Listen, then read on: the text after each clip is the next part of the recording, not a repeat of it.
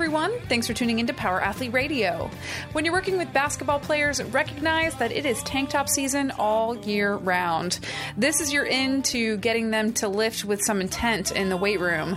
And of course, there are a few things that professional athletes like more than playing their sport, making a shit ton of money, and looking jacked on game day. Corey Schlesinger has had a remarkable 10 years of working with high-level collegiate athletes from Wake Forest to Stanford, and now he is with the Phoenix Suns and slinging kettlebells like it is no one's business. In all seriousness, Corey has spent an enormous amount of time studying basketball mechanics and determining the best tools to use in the weight room to enhance that performance. No surprise that he's a Cal Dietz convert, a barefoot enthusiast, and a belt squat believer. He's also really good at seamlessly bantering with the crew, noting that Luke's questionable taste in movies is probably just a carryover from his high school years of souping up mediocre cars. Here it is, episode 361.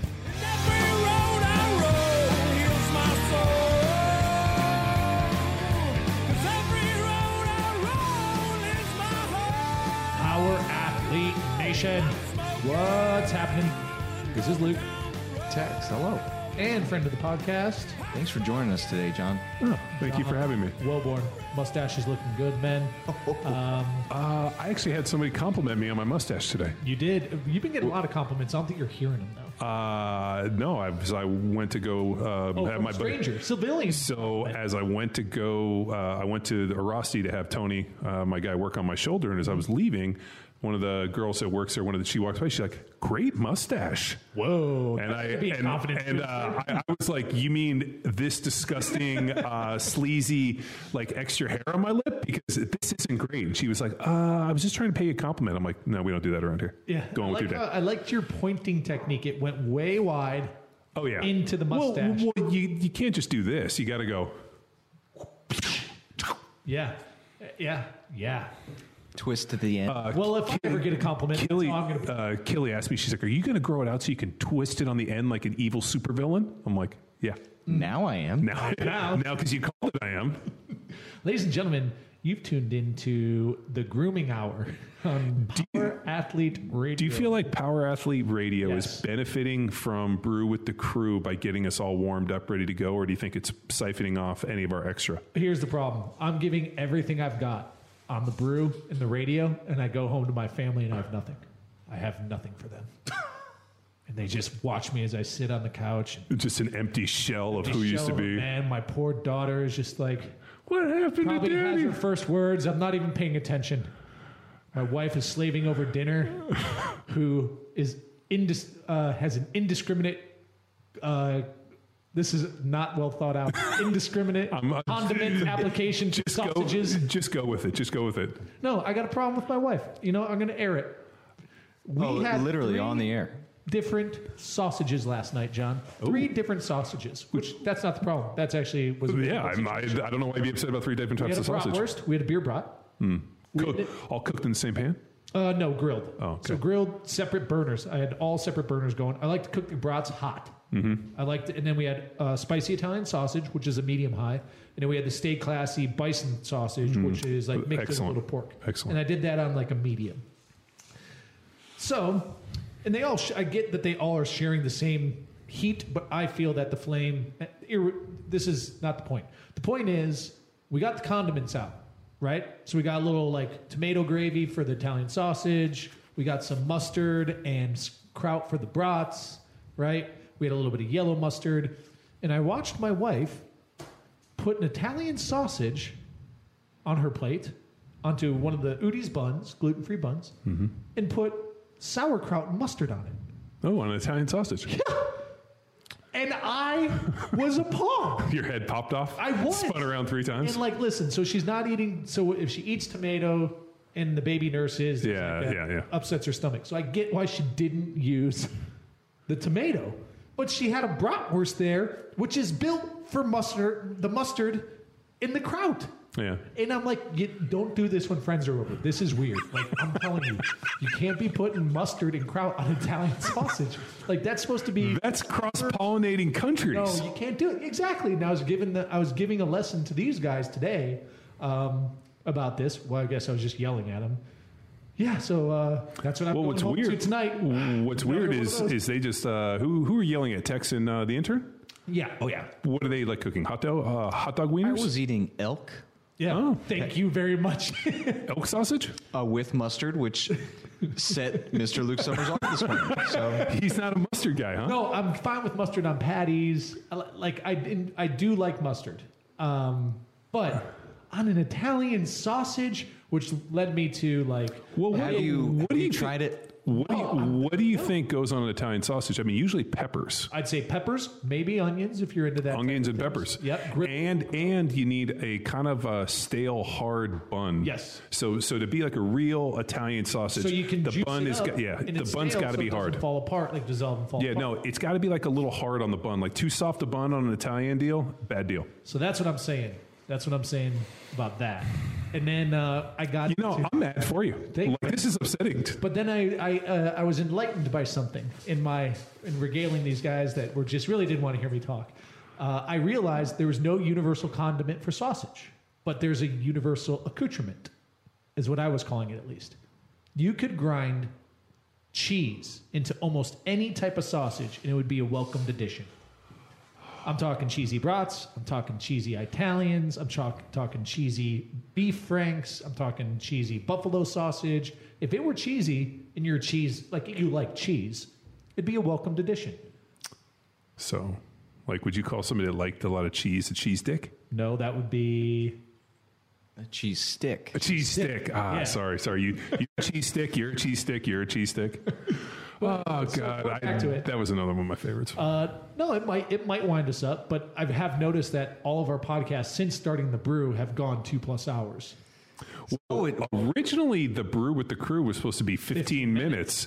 Now we're pushing an hour plus. I That think we went need very quickly 15, 20, 60. Yeah, I remember us time boxing it, and then after day one, just threw out. Yeah. Why don't we see if we can get the brew crew back to 15 minutes? All right. Unless it's a Friday and then we're drinking beers. Well, tomorrow's Friday, so it's back up. Forget about that. Ladies and gentlemen, if you don't know what we're talking about, we have been doing, Instagram. When is this? This is going to be Mid-May. mid-May. So we are doing Instagram live shows and have been for the past few weeks. And that's at 6 a.m. before training. And we just get some banter going. And then that's our shtick, as I like to call it. And then after that, we field a question from the, oh no, people are probably going to the page trying to submit questions and I didn't launch it. All right, cut it off. Get to it. All right, so long story short is, where is I going with this? Nobody knows. Tune in. We catalog all of the episodes on YouTube. So in case you missed it and you love us You do. and you don't troll us like the penguin, you have the opportunity to hang out with us, drink some big boy sodas with us on Fridays to talk Liquid about Awesome, movies. Monday through and Thursday. then Liquid Awesome. Do we Monday know what our through movie Thursday. podcast tomorrow We is? do. I have it set, John. awesome. I can't wait. But It's a pretty good one. what I'm even more excited about is the release of our all new online course. Yes, that is correct.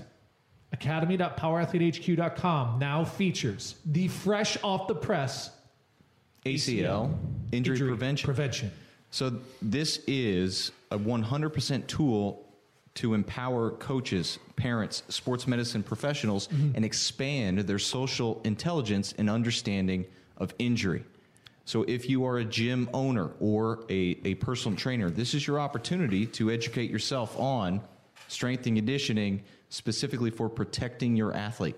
So we break down the neurological injury that is an ACL tear and show you different assessment tools to identify these modifiable risk factors that are present. And then we provide you with the strength and conditioning tools to modify the risk factors. yes, mitigate the risk factors. Ooh, he's mitigating risk. Yes, Because to modification in the positive sense No, would be mitigation. Trust me, right. I'm absolutely You're a right. math guy. I don't know if mitigating circumstances is the same as Is making it the true definition Mitigating is risk. making it less severe. Yeah. Yes. So we are we're reducing. buying down risk. We are buying down risk. We are baby. reducing risk, and we're handing off the tools to help not only you one-on-one with the athlete, but also communicate to the other stakeholders in an athlete's career. Who are those stakeholders, McQuilkin? We have parents, number one, Yes. commuting to them injury protection for your athlete. Number 2, you have the sport coach. That's right. That wants to take more time for skill versus training. And we talk to how to communicate them to buy time, specifically the warm-up. And then if you do get strength and conditioning with them, we provide the accessory work that specifically targets the modifiable risk factors there. Then we have the strength coach in themselves to bolt on the tools to bolt on to your already in place strength and conditioning program that targets specifically the ACL risk factors. And then we have sports medicine professionals. That's right. So if you're aiming to bridge the gap in an athlete's return to play, any kind of injury from the foot to the ankle, up to the knee and to the hip, as we'll wrap with Corey about today, which is pretty cool and timely for this course launch.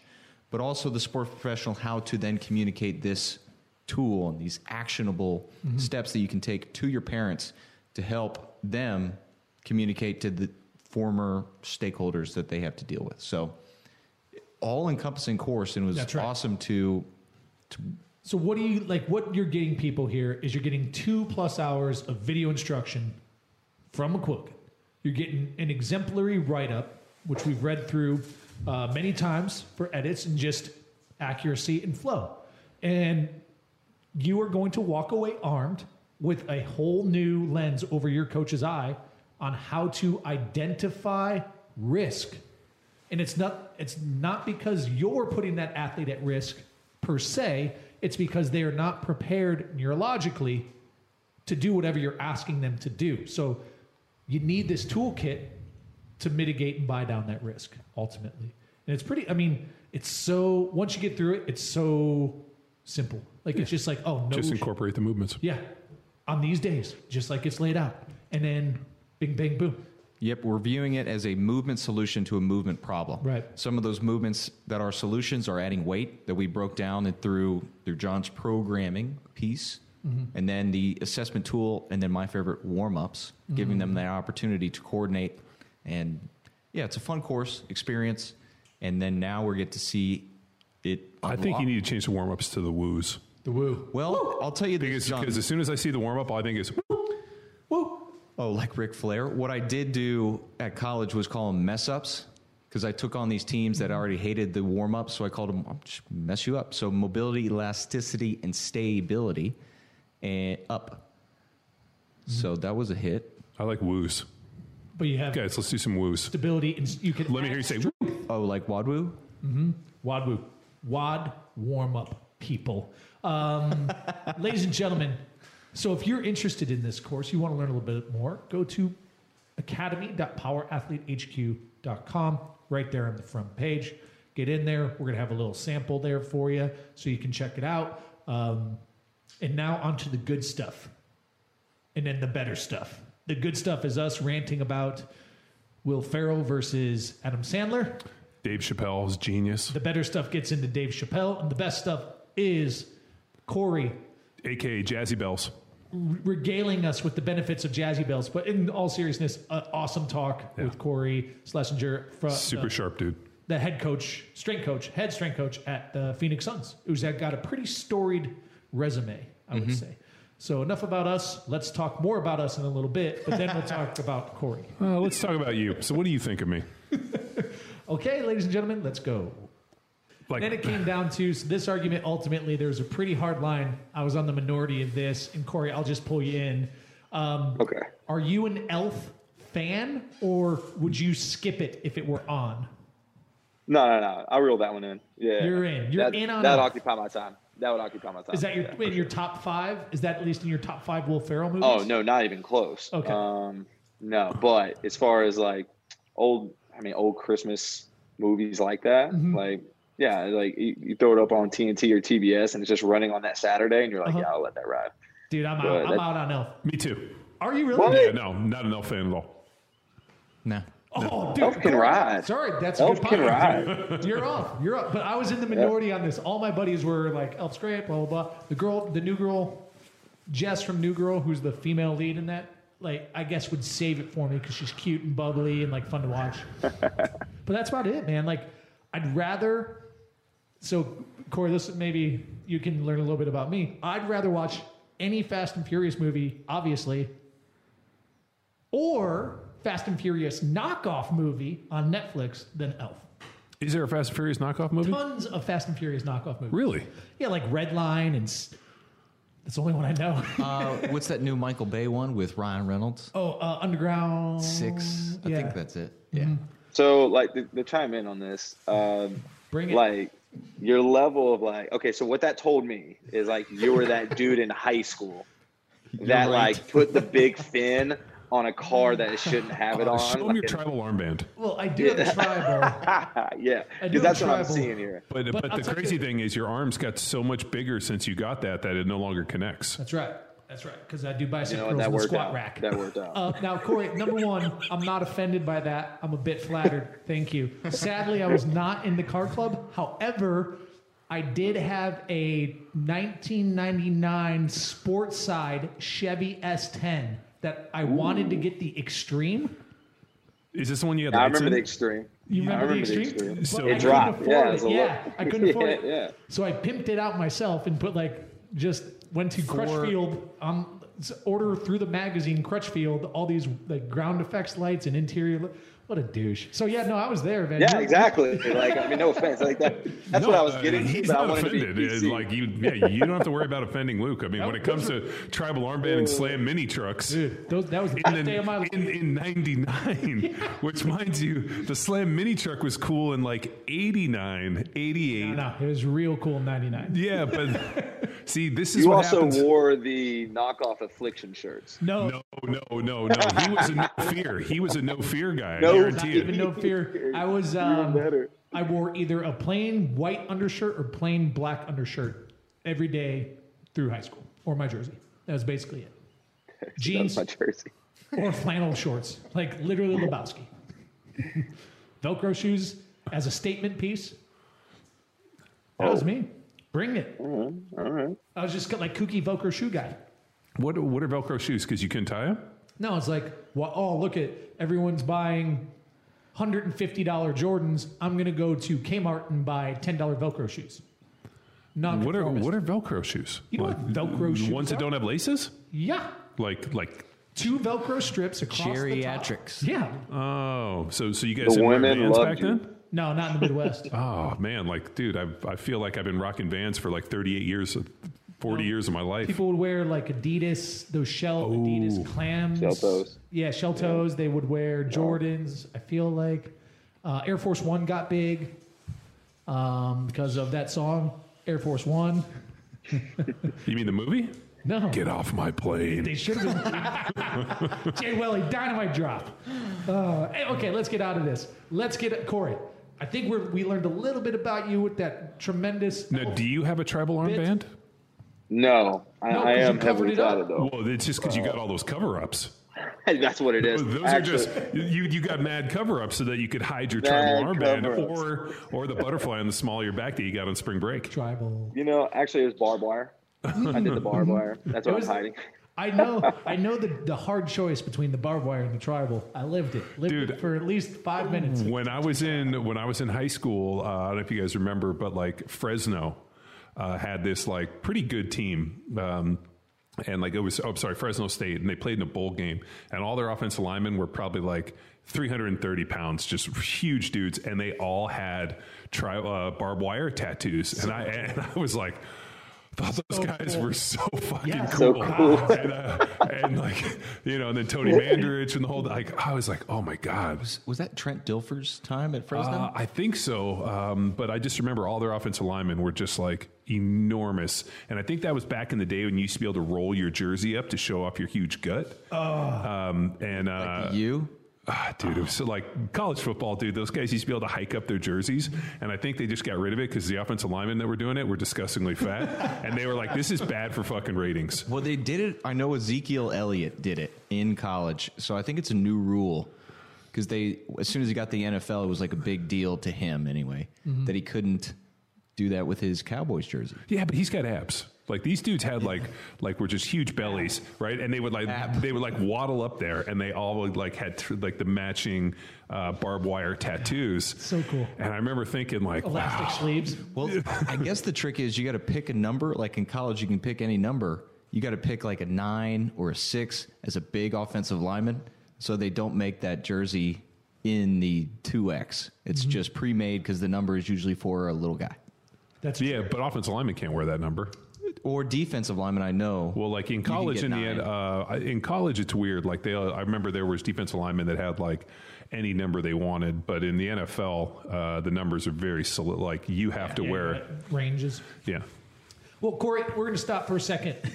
Thanks for joining Power Athlete Radio, where we let our guests talk sometimes. So, ladies and gentlemen, we have Corey Schlesinger on. Corey, what we're going to do, and this will lead into much more, cooperative banter. Well, but wouldn't you say our podcast is a little bit different in that we actually have banter and we like to, have a good time and enjoy it? Posts from other podcasts where you've been on where list of questions. All they do is just ask you questions, and then you have like the the personality of like a wet mop on your face, and you're like, oh God, this is awful. Don't talk about Ben Greenfield like that. Oh, I thought he was making fun of my mustache. But. Oh. I really. You need to. I'm telling you, you need to. What is it? Just for Men. You need to get Just for Men in that thing, because. But you do have delicate features, so maybe you should get like women's hair dye. What? I don't know. It's more delicate. I want a red stash like Corey's. All right. Ginger. So Corey, enough about us. Yes. Welcome to the show. If you wouldn't mind, take literally as much time. And introduce yourself to not only myself, Mr. McQuilkin, and John, but our audience. Simply, I'm a strength coach, and that's it, man. I mean, I don't try to glorify the name in any other form or fashion. In our industry, everybody's changing their titles every other day. You got general physical preparation specialist, you got direct or sports performance specialist, and you got all these things. But I mean, at the end of the day, I don't think there's anything cooler than being called a strength coach. I think that's the coolest name ever. I don't even know if there's anything better. I mean, when you were a kid and you were like lacing up your Converse All-Stars, did you know you wanted to be a strength coach, or was this something that stemmed out of an athletic career? Yeah, it stemmed from an athletic career. Now, granted, it wasn't a very successful career, but I played like the lowest level of college basketball. Like I would consider it as extra high school basketball. But it was, NAI Division II. It's like literally the lowest of the low. But they offered scholarships, and they thought that my paleness could bring something to the squad, and it did. We sucked, but it gave me a free education, so I was pretty pumped about it. But yeah, that's essentially where it all started. Was my own physical preparation, because at that level, that didn't exist. Right, we didn't have strength coaches. And so I wanted to go the physical therapy route. And I knew that at an early age, 17, 18. And then I did one little rotation, voluntarily. I'm like, dude, I can't work with old people.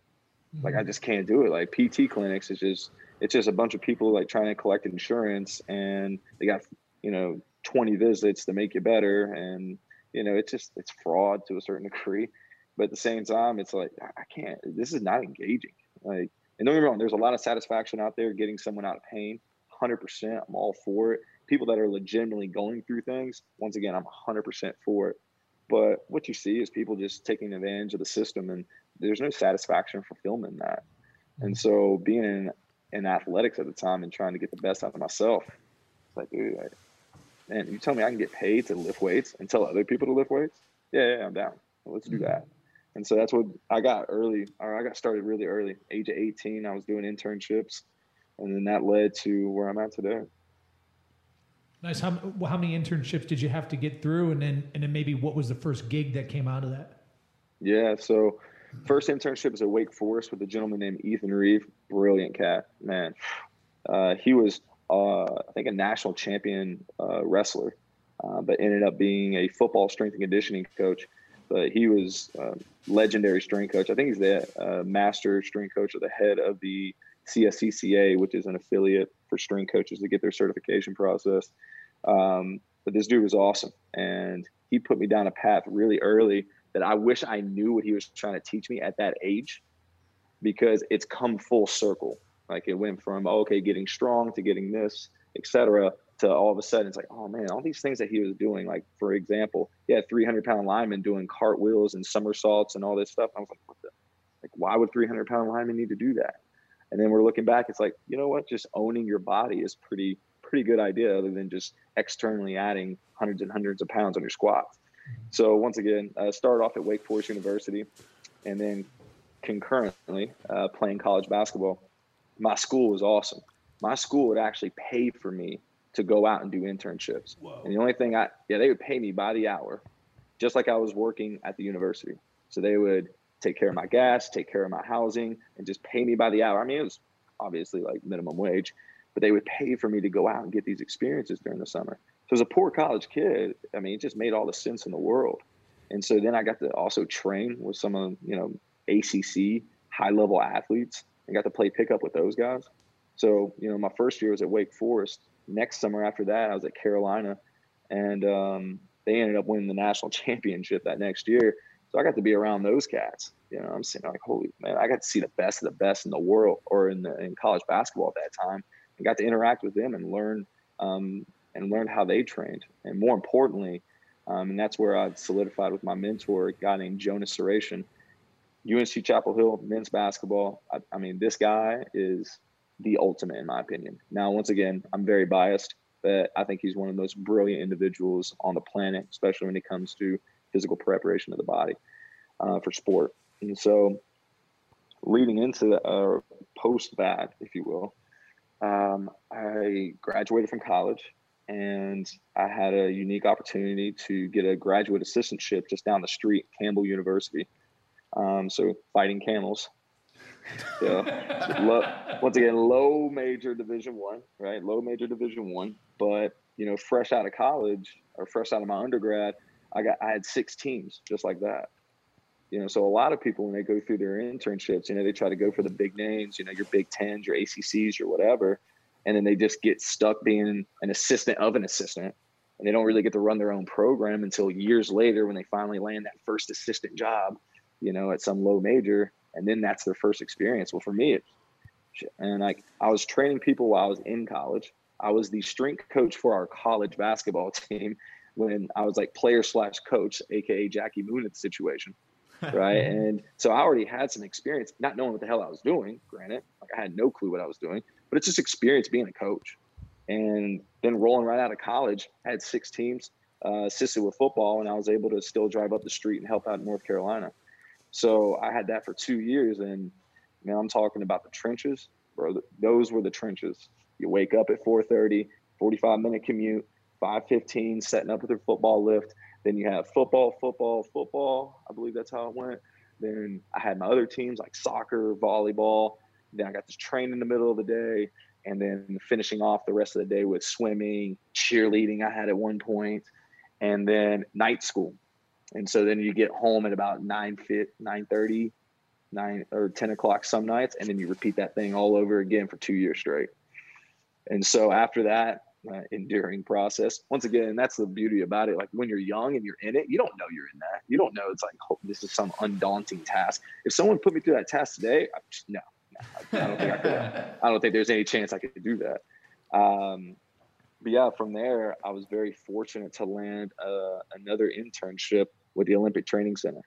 And that was very short-lived. I was in Colorado Springs for about 4 or 5 months. And what was really cool was obviously I got to get exposed to the world's best athletes. And this is the summer leading into the games. And it's unfathomable to think that I was around such high-level athletes, even if it was for a short period of time. Training, yeah, there were some things that I took away from it. But the most important thing was, dude, these are the best people in the world. And like watching them come in and out, like that's their job. That's their passion. It's everything all in one. And it's like, I've never seen such detail. I've never seen such commitment. It blows your mind how these people operate. And what was crazy is I know this study exists somewhere. You can find it. But supposedly they asked all residential athletes at the Olympic Training Center, if you could take a pill and be guaranteed gold, or you could, and know that the side effects of that would be you die in the next 10 to 15 years, would you take it? There's a high majority that said, yeah, I'll take that. And you're just wondering, like, that's another level of just, you just don't understand. Like, that's something I still can't comprehend to this day. Their just willingness or that drive. And then the dopest thing was like the room right next door, 2 double doors. You open up, and boom, that was the weightlifting hall. So that's where USA Weightlifting was, and Coach Zygmunt was there, and that's a legendary, obviously, weightlifting coach. And I got to interact with those guys every day, and it was so cool. Like, I was like, oh my God, this is really clean snatch stroke. Like, this ain't okay. I learned it in football. Like, I learned it through the football reps. Right. No, this is the best and that the U.S. has to offer in Olympic weightlifting. And this is Coach Zygmunt, a legendary weightlifting coach, and I get to watch this daily. And I just sat there with my lunch, and just they were so cool to let me come through. So once again, these experiences all prepared me for a moment where I didn't deserve. And quite simply, I was 23, and I landed a director's job at a Division I school out in California called Santa Clara University. So I didn't even know I was the director really at the time. I thought it was just a men's and women's basketball job. And then I go out there, and they're like, oh, there's your office. And I was like, oh, it's in the weight room. Well, where's the director's office? Like, who's the boss? Like, oh, Corey, you're the director. Like, you oversee the entire department and all the other. Oh yeah, I knew that. That's a good joke, right? Oh shit. Like, I now am 23 years old and running an entire department, and I had no idea. I was the worst director on the planet, hands down. For 2.5 years, made terrible mistakes. I was control of hiring and firing for all the other sports. Like, I had no clue. I had a $5,000 a year budget. So as you can imagine, that's like weight cleaning supplies. You know, that's about it, all you can get for a year. So I had to manifest all these like Craigslist deals just to get med balls. And I'm telling you, there's some crazy stories about just acquiring new equipment and just trying to run your own show with literally nothing. And so that was by far, out of all my experiences, that's the one I cherish the most, because you're literally turning chicken into chicken salad, if you know what I'm saying. And so after that, I got called he was an assistant coach at Carolina at the time. We used to play noon ball together. His name is Jared Haas, and he got the head job at the University of Alabama, Birmingham, which has a really rich basketball history. And so he remembered me from Carolina and gave me a call to be his strength coach. And yeah, luckily in 3 years, we won 2 championships. And that led us to Stanford University. And so that was, once again, like, I don't know how I got these opportunities and how I landed in these areas, but Stanford University is a very special place. There is no other way to describe it. It is, I got to ride my bike on the campus every day, because in California, especially in the Bay Area, bike commuting is pretty prevalent. And so riding your bike onto that campus every day down Palm Drive, and it's literally a mile of just palm trees. And then the campus is just so immaculate. It's just, you have this weird feeling, like this nostalgia. You're just like, oh my God, like, I'm this like poor kid from the mountains of Virginia, like this hillbilly. And now I get to work on the world's most prestigious campus, period. And you just sit there and you're like, man. I don't know. I could argue that Stanford's not the world's most prestigious campus. Why? What are you thinking? UC Berkeley. Get out of here. Full of bums? Yeah, it's full of homeless people. What's your palm tree situation? Get out of here. I fucking hate Stanford. God damn it. I know you do, honey. I know. I'm a Cal Bear. I know. It's it is a beautiful place. It is a very beautiful place. But there's a lot of hand holding. And the oh God. What's the barbed wire tattoo count? Stanford's offensive The question line. is, who holds the axe? Didn't Cal beat Stanford last year? Maybe. Yeah. I don't even know at this point. I'm pretty sure we did. But I know for like 9 years. Oh, I know. We've fucking. And the worst part is Stanford would have like a worse record than us, and then somehow come in and beat us in the fucking big game. And I was like, smarter. God damn it.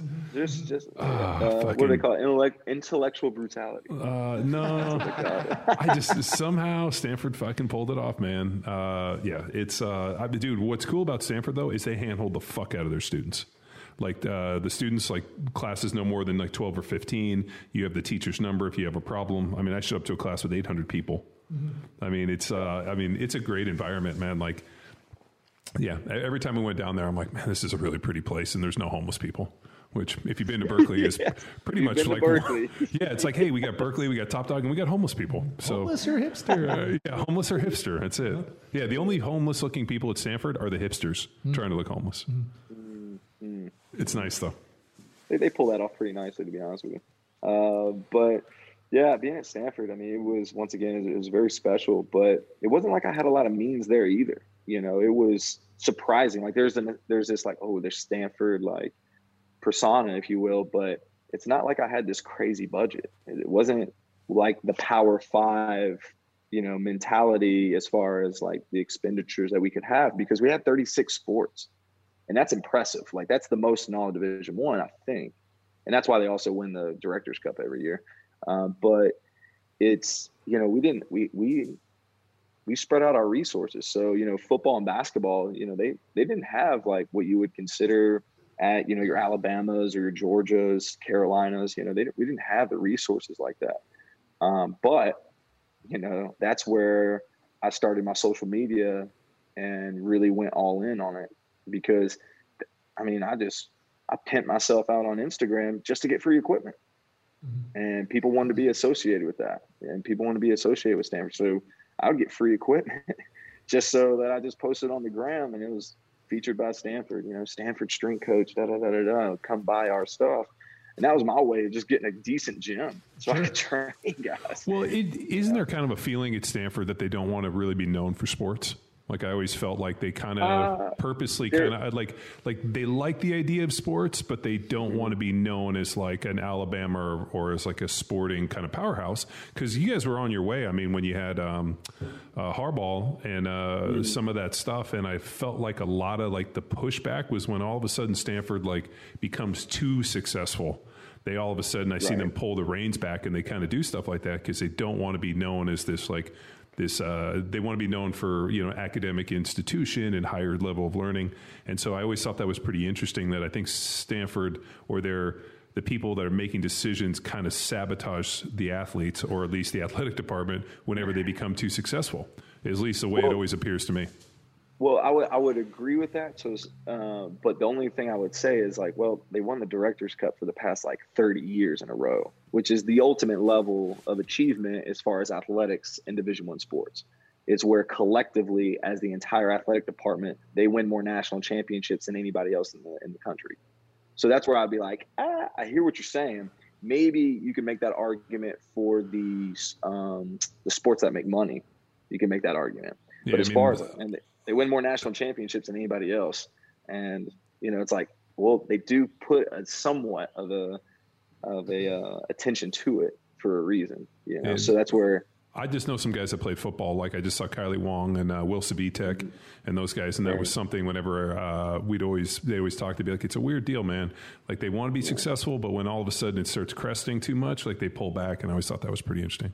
But two sports they don't ever, you know, they're Cal super competitive with Stanford on is not only rugby, but also like water polo. And then they have the big swim. I mean, the swim stuff. So, I mean, it's pretty amazing when you see like the level of competition on these deals always ends up coming down to a Cal and Stanford deal. Yeah, it really does, especially when it comes to the international sports, if you will, or the Olympic sports, like especially swimming. Cal and Stanford in swimming, that is super, super competitive. They call it the big splash. So we would always go, and it was pretty bitching to go, you know, because as a football player, you're like, oh yeah, and then you realize that there's like these other sports that are super competitive where we're like, we're not that good, but all these dudes have gold medals over here, you know? Right, facts.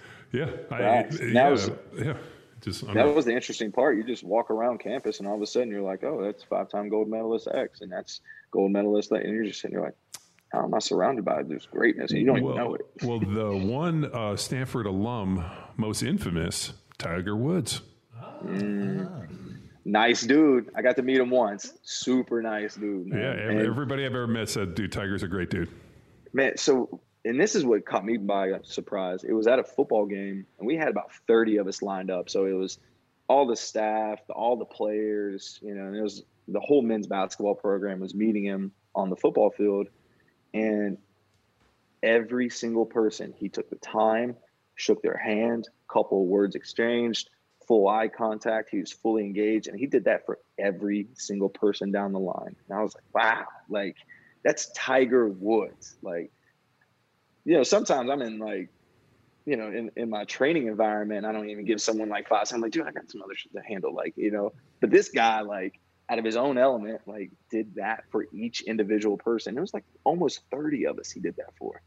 Like, that's, to me, I was like, man, he's got to be a hell of a dude. He's got to be a hell of a dude. just made some bad decisions. You know, don't we all? The problem is, no. The problem is Tiger got he had some interesting mentors. So Charles Barkley and those guys were kind of mentoring Tiger, and you know, I think they just led him down a wrong path, and probably crossed the wrong gal. Obviously, called his wife. But there's other ones who found out similar information who haven't quite taken the... you mean decided to rearrange his face with a 9-iron? Yeah, extreme retaliation. Didn't know there was that special seed of crazy in there. That I always wonder when you come to find out that your husband has been barebacking hookers. That might... My husband would never do that. Poor Tiger. Oh, God, and that thing blew up on him. Oh, God, damn it. Like, as an athlete and as a human, I'm like, shit. I know. Don't do it. Poor Nike. Oh, and dude, Nike had him. What do you mean, poor Nike? Hold on. Poor Nike. Right? Nike had billions of dollars. Oh yeah, dude. Believe me, I'll never fucking say poor Nike. But Nike had they had a bad string. They had Tiger. They had Lance Armstrong, and like they had like all that string of stuff come out. Could and you like imagine those board meetings? Like, I don't know. Yeah, it's got to be blood, like just cold blooded. I don't know. Like, how do you make that exchange? Or is it like a professional courtesy? If you are Lance or Tiger, you know what's coming. Well, like you're going to be erased. Nike history. So when I went to Nike U or like the university, when I went out there, when Hobie was their director of international marketing, whatever. So I went out there for that event, and they had just because they had like an entire shrine to Tiger and to Lance Armstrong. That whole thing had just came out, and they like scrubbed it. Just put an asterisk or something. Like they like took it all asterisk. Down. Like the statues, everything. They just scrubbed it. And you're like walking by, you're like, what's that empty building? Like, oh, that's where Lance Armstrong's shrine was. Yeah, they still got that Tiger building. Yeah. Still got the Tiger building. So he bought his way back. He's back. And then what they surprisingly don't do is they don't have like a little like shrine to like the sweatshop kids that make all their stuff. Is the joke that I made, which I was like, whoa, was that off color? Was I not supposed to say that? I would advise again. And then surprisingly they didn't call us back. Yeah, man. But what is sad about that? I mean, maybe it's sad. I don't know.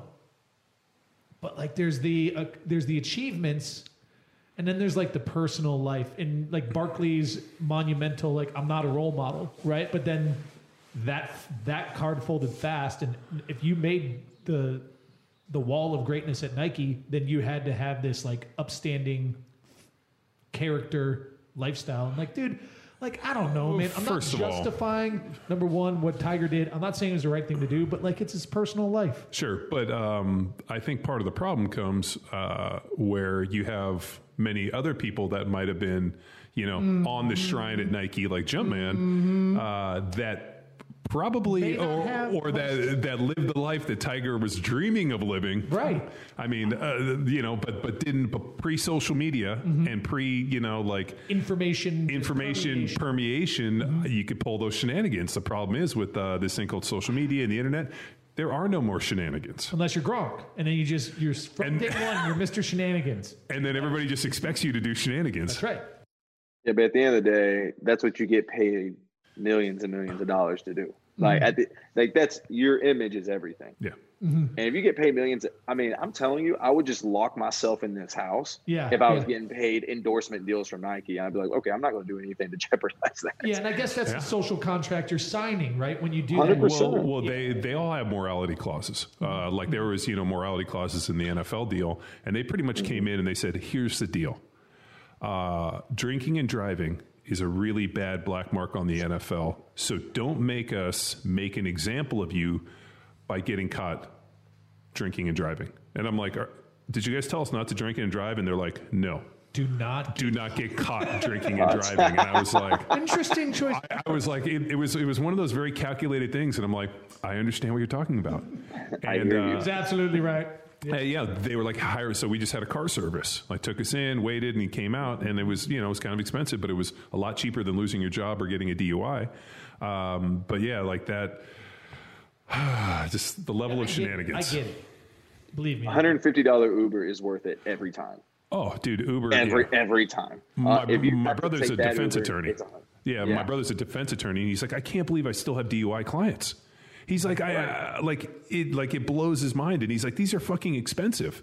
Like, even if you tipped your Uber driver $5,000, it's going to be cheaper than what this is. Right. And like now there are very long-term repercussions as well, like in terms of whether it's insurance or licensing, and man, yeah.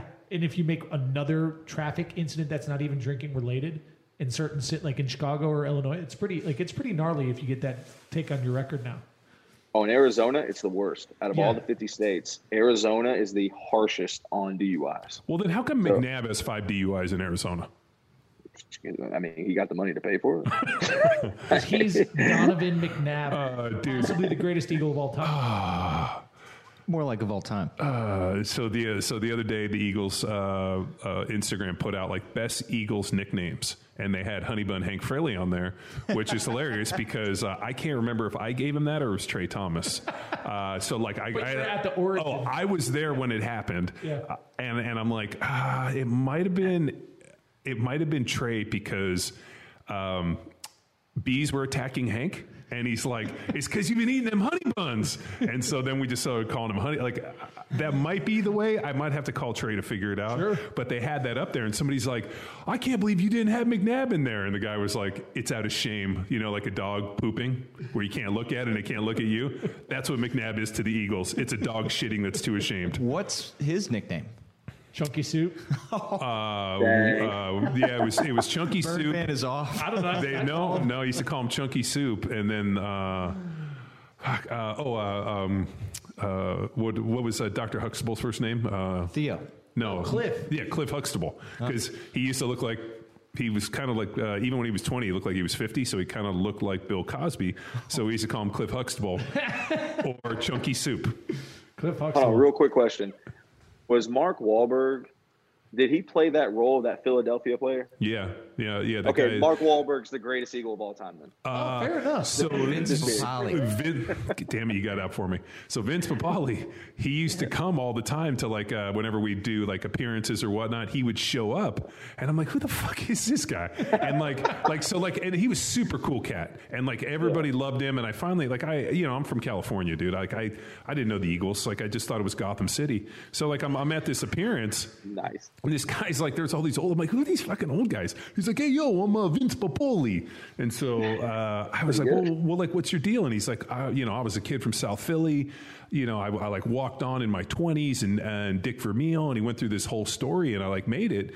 And I was like, man, that's a great story. And every time I'd see him, like the guy was such a cool cat and everybody loved him because he was just some local dude from the neighborhood. And he was cool as shit. And then I remember they showed up when I was playing for the Chiefs. Greg Kinnear, who ended up playing Dick Vermeil in that movie, he showed up and hung out with like Dick Vermeil and followed him around to try to, get Vermeil's, scent on him, isms. And they were telling about it and they were like, and then sure enough, Vermeil's like, they're making a movie about Vince Papale. And I'm like, oh, that fucking guy that was all the appearances. So, Mark Wahlberg, definitely best Eagle.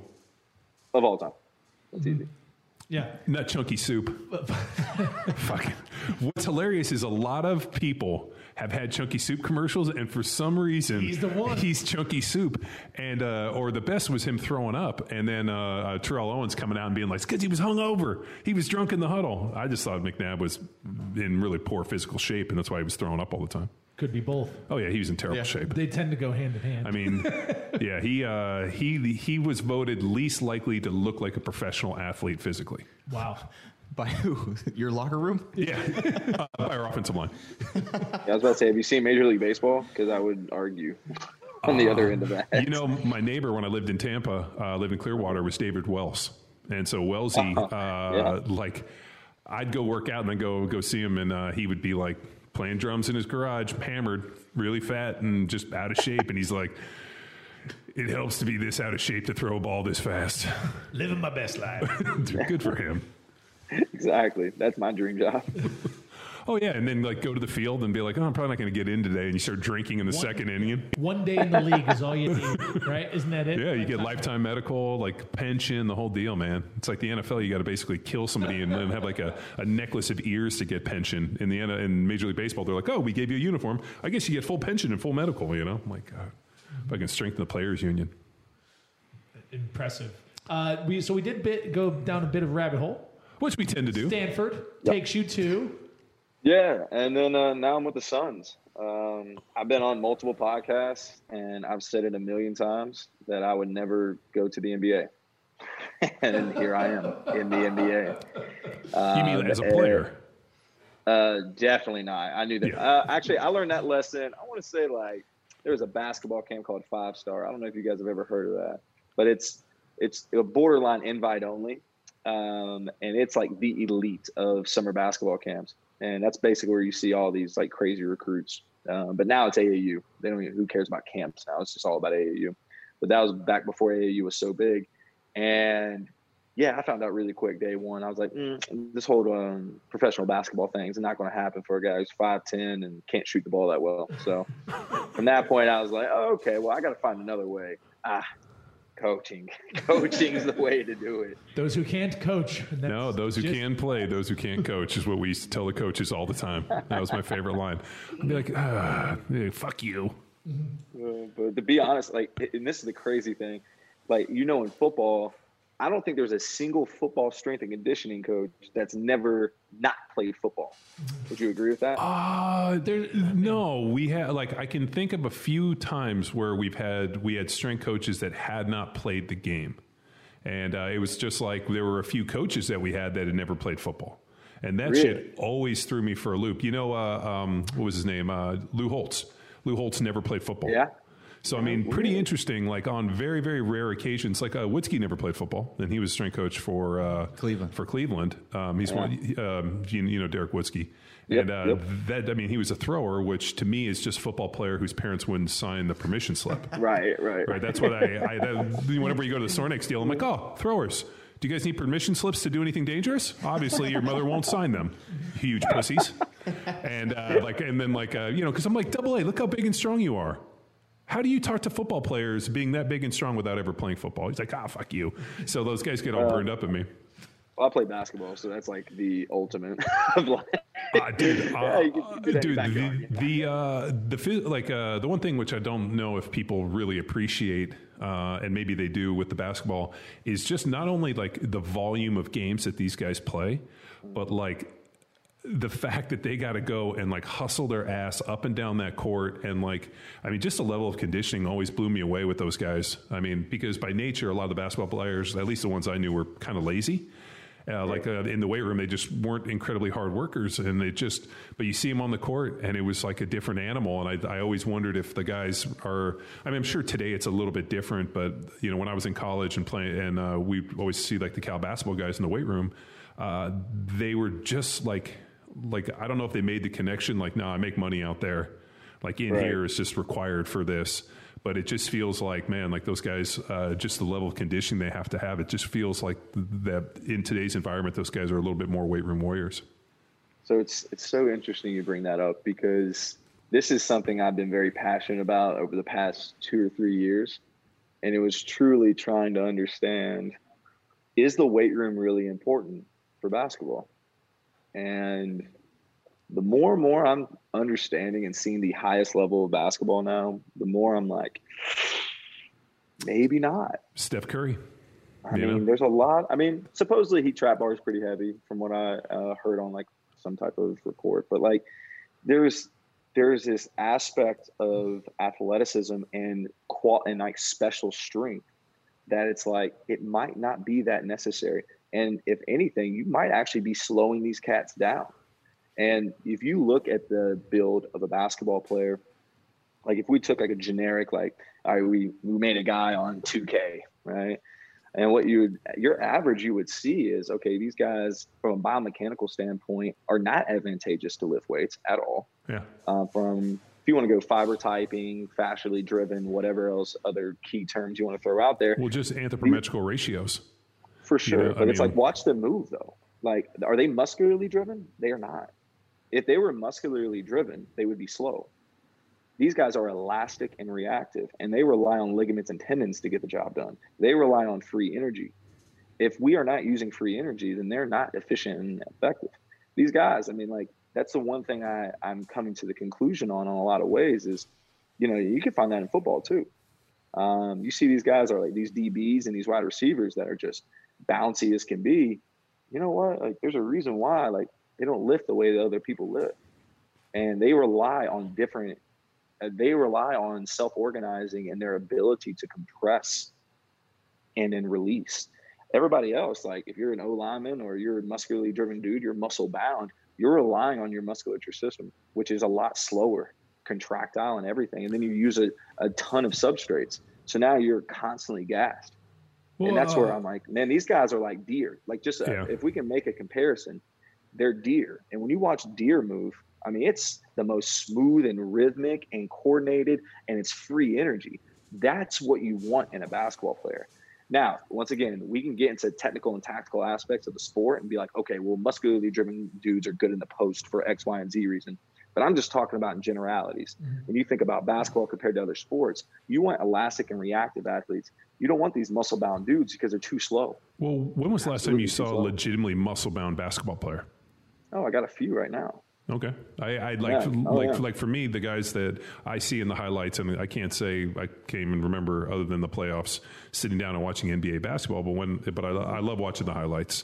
And for the most part, the guys that, you know, I mean, like, I think Gunnar told us that LeBron and those guys, you know, they all train pretty hard. He always said, he goes, you know, you'd be surprised at like, you know, the level which these guys attack it. So I always wonder if maybe it's just not the fiber type, or maybe they just they play so much pickup, or they play so much like there's so many hours on the court that any excessive muscle or anything that you would probably, you know, maybe hope to carry one day just gets kind of burned off within the calories.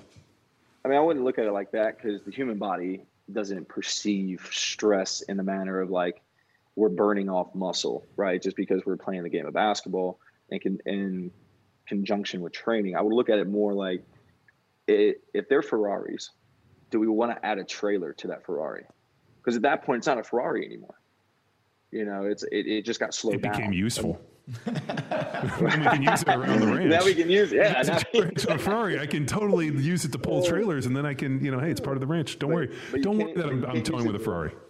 But you can't use it to race. And that's my point. Is like, look, man, some of these guys, there are things that you just need to do to get out of their way. If you put traditional training means on them, you are actually robbing them of their resources to go do what they do. And think about just let's not compartmentalize stresses. And I think that's what we do in sport all the time. We go, oh, this is basketball, and oh, this is weightlifting. No, the body doesn't know. Stress is stress. So once we start compartmentalizing stresses, then we're not talking to each other. And that's my biggest issue when I'm seeing a lot of programs and how they develop is they look at these as separate entities, and they're not. The body perceives stress in the same way, no matter if you're breaking up with your girlfriend, whether you're racing on the track or you're playing basketball. Like, all of it is stress. So what we want to do is have complementary stresses, not conflicting stresses. And so when I think about these guys are elastic and reactive on the court, they don't truly utilize substrates like others would if they were, you know, like driving into another, you know, offense or defensive lineman. And that's why they get to play or have the conditioning that is perceived that they have. No, they have efficiency. There's a difference. And that's where some guys just automatically make, man, they can play basketball forever. Yeah, they're built for it. They're built to run forever. They're built to be elastic and reactive. And what's really interesting, if you want to get down the rabbit hole, is, you know, from a tactical standpoint, they don't exert as much energy as you think they do. They're just in the right positions. And because they are, then they can put themselves into positions to exert the X amount of force to get that alley-oop dunk. You know, that's where there's so many rabbit holes we can go down, and we can make a lot of different cases. And for me, when I train these guys, I go, how am I, A, preparing them for sport, and B, not robbing them of their resources? Because they do play 3 to 4 games out of the week, or 3 or 4 days out of the week, they're playing games, which, I mean, these games are long. They're very long games. And then you add travel, and then you add all these other stressors. They're, 18 to 22 years old and they have millions of dollars. Like, that's stressful in itself. That's a stress, right? Yeah, there's all these things that I'm like, if I had that kind of money, what kind of dumb stuff would I be doing, right? But that's where, they have, there's agents, there's all these other entities that are pulling from them 24/7 that I'm going to go, hey man, you know what? I think I can make you better by getting you this back squat. It's like, no, like that's the last thing I need to do. I need to complement whatever they're doing. And so, a quick answer to all this, ISOs. ISOs is all these dudes really need. ISOs, and we can add in some eccentrics, but not to the point where we're just creating so much soreness that the body can't recover from it. But honestly, if you just stick these guys with ISOs, they're going to be okay, because the sport itself is a training stimulus. Like, think about track and field. Sprinting is a training stimulus. Weight room, cleans and snatches, it's a training stimulus. But the one that's the most harsh on the body is the one that's the fastest, which is playing basketball or sprinting, right? And they're playing on a hardwood surface. Like, these stressors are way heavier and way grander than what I could ever create in a weight room. And that's one thing we got to just understand is, like, are we complementing that or are we taking it away? Some of these dudes, I'm not even kidding you, they are so finely tuned that if you put them in, like, their nervous system is so finely tuned within their skill set that if I took them and did ballet for like 5 weeks, they would be great ballet dancers. If I took them in any other world and just put them in there, they would adapt and kill the skill because there's that finely tuned. But I know the one thing that throws that off, and that's really heavy weightlifting. Really heavy weightlifting tells the nervous system or disturbs the nervous system. It's a co-contraction. If I'm running really, really fast, say this is my hip, and I'm running really, really fast, the co-contraction only happens at the tenths of a second to protect the joint and then exert force. So they work like this, not like this, and then release. That's what squatting does. Heavy squatting does this, and it teaches the body to co-contract and to protect itself and to say, oh God, don't break, create all this internal pressure, okay, and then release. That's not what happens in sport, ever. I don't think that ever happens unless you're offensive, defensive lineman. In basketball, maybe some post-ups, but those forces don't. Now, the only time you would use that is, I'm trying to develop resiliency and durability in the body. I'm trying to build connective tissue. I'm trying to use these sources, AKA heavy squatting, to build a system to be able to handle more loads later. Absolutely. But it's all about time and place. Well, and if you're a strength coach in the NBA, right, you know where you have the most time with them? In season. Well, I was also going to say, I don't know how much time I would waste on just bilateral type movements. I mean, for the majority of what these guys are doing, they're on one foot. So it feels like stepping and squat or stepping and lunging feels like a better deal. But you're right, man. I mean, isometric contractions develop stability. And if it's like they need more stability in different ranges of motion, and the way you get them there is through some form of isometrics, that makes sense as well, too.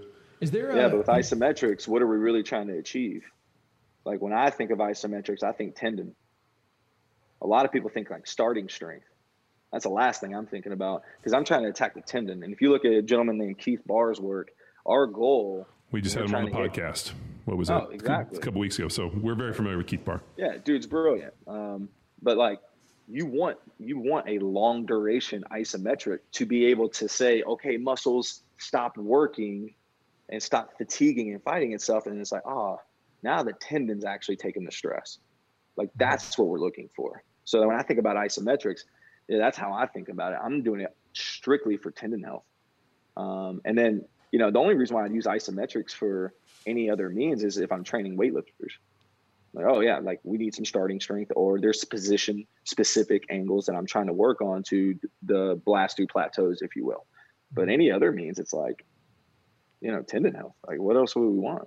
Well, Keith Barr also had a pretty good talking about, if the only type of rep that you ever move is max intensity, like max speed, like compensatory acceleration, there becomes more of an issue with tendon and connective strength, and actually like slowing things down with some slower eccentrics, slower concentrics, and, varying the time under tension helps to develop connective tissues, which I thought was a really interesting point.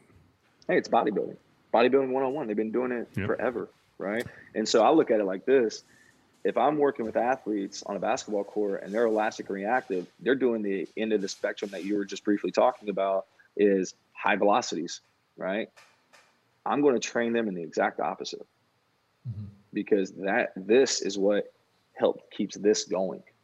And if it doesn't, like anything in between is confusing the system and robbing resources from one to another. And that's the last thing I want to do, especially with these guys. So Corey, I feel like you're talking at the elite level. As you work your way down, is there a little more margin in terms of, I guess, more traditional training type barbell movements as you like go down to, let's say, elite collegiate and then maybe D2 and, keep cascading down into high school where you got these young multi-sport athletes? Do you have more margin there based off your experience if someone's trying to, let's say their primary focus is basketball, but they also play, I don't know, baseball and track or something, or do those conflict? Baseball same season. But so see, football. Yeah, football, basketball, track. That's a high school year. Yeah. I see what you're saying. All right, let me clear up one thing because I might have misspoke. Don't get it twisted. We train. Like I got guys that clean. I got guys that snatch. No. Like don't get it twisted. We sounds train. like a lot of shiatsu massage. Yeah. And a lot of you are the best. You are the best. Let me dig in your glutes. You're the best. And that sounds like it. But I'll do tell you 20-second there's guys that clean. There's guys that clean on game days. There's guys that do extreme. Like their shoes? Like cleaning their shoes? Like no. Freshening everything up? No, they got people for that. Come on now. No, there's guys that legitimately they train and they know how to train. Is there like a D-run? And you said you got a couple guys that are muscle bound. Is that coming from just the idea that they kind of bought into this weight room culture? I mean, I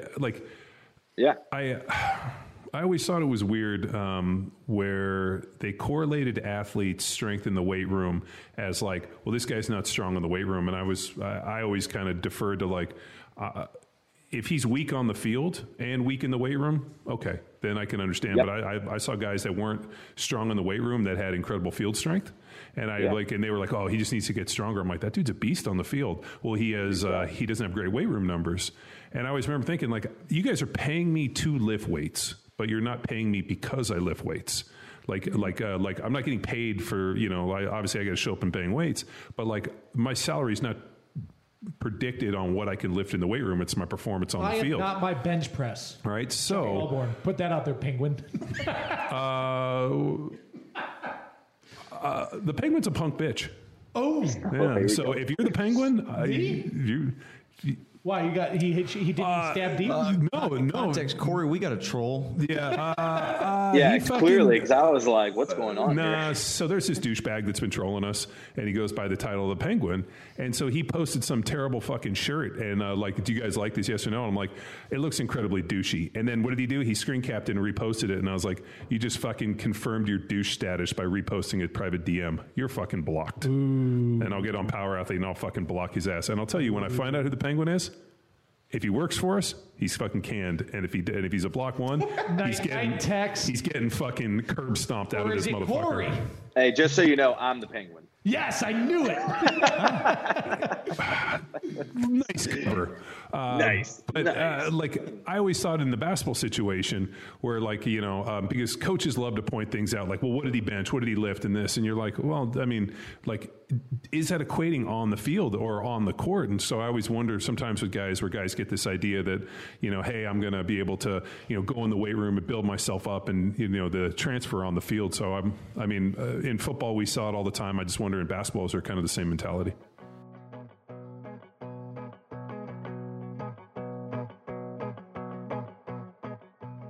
That little ditty and the sound of my smooth, sensual, yet strong voice means you're about halfway through our chat, and you've earned yourself a little brain break brought to you by our friends at Train Heroic. And I know you're like, Callie, your voice is smooth, sensual, yet strong, but what does that have to do with Train Heroic? And the answer is, it doesn't. But here's why we at Power Athlete think it's important that you're aware of what Train Heroic is capable of. Their whole jam is to empower you to train without limits. Sound familiar? that means that you can take your little gym business or side hustle and absolutely blow the fucking doors off of it. Their immersive training solutions allow you to train athletes from New York to Nicaragua. And FYI, if you consult a map, those places are really far from each other. Gym space is not an issue, distance not an issue, and scheduling, well, we already know that time is an illusion, but it's even more illusion-y with Train Heroic. With Train Heroic, you can provide an engaging, flexible, and affordable training experience for your people wherever they are on this flat earth. They provide everything you need to look like a pro, even if you're a complete Luke Summers, and transition into this brave new world of online training. The best part is that they give you a fortnight of free usage.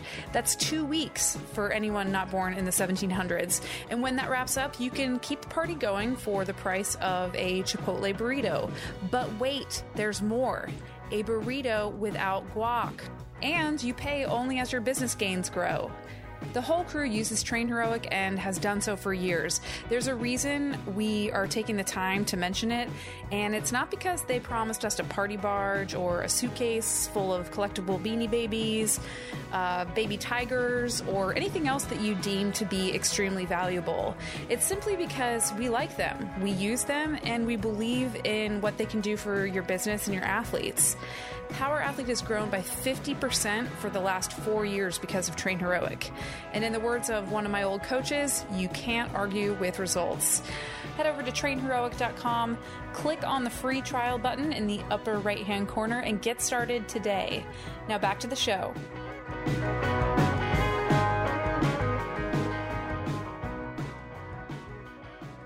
So I've talked about this multiple times, and I've been in college basketball for 10 years. 10 years I've been in college basketball, and this is concluding my first year in the NBA. In 10 years of college basketball, I've only had one occurrence where my best weightlifter was my best basketball player. Only once. And it just makes sense. It just makes sense because think about it, like, especially in my world, I got guys that have 6'6" height with 7'2" wingspans. Do you think they're made to lift weights? No, Absolutely not. They're made to box. They're made to be fighters. Do me a favor. Hold your forearm out and then add another forearm to that. And then imagine what that would be like, just the curl a barbell. That would suck.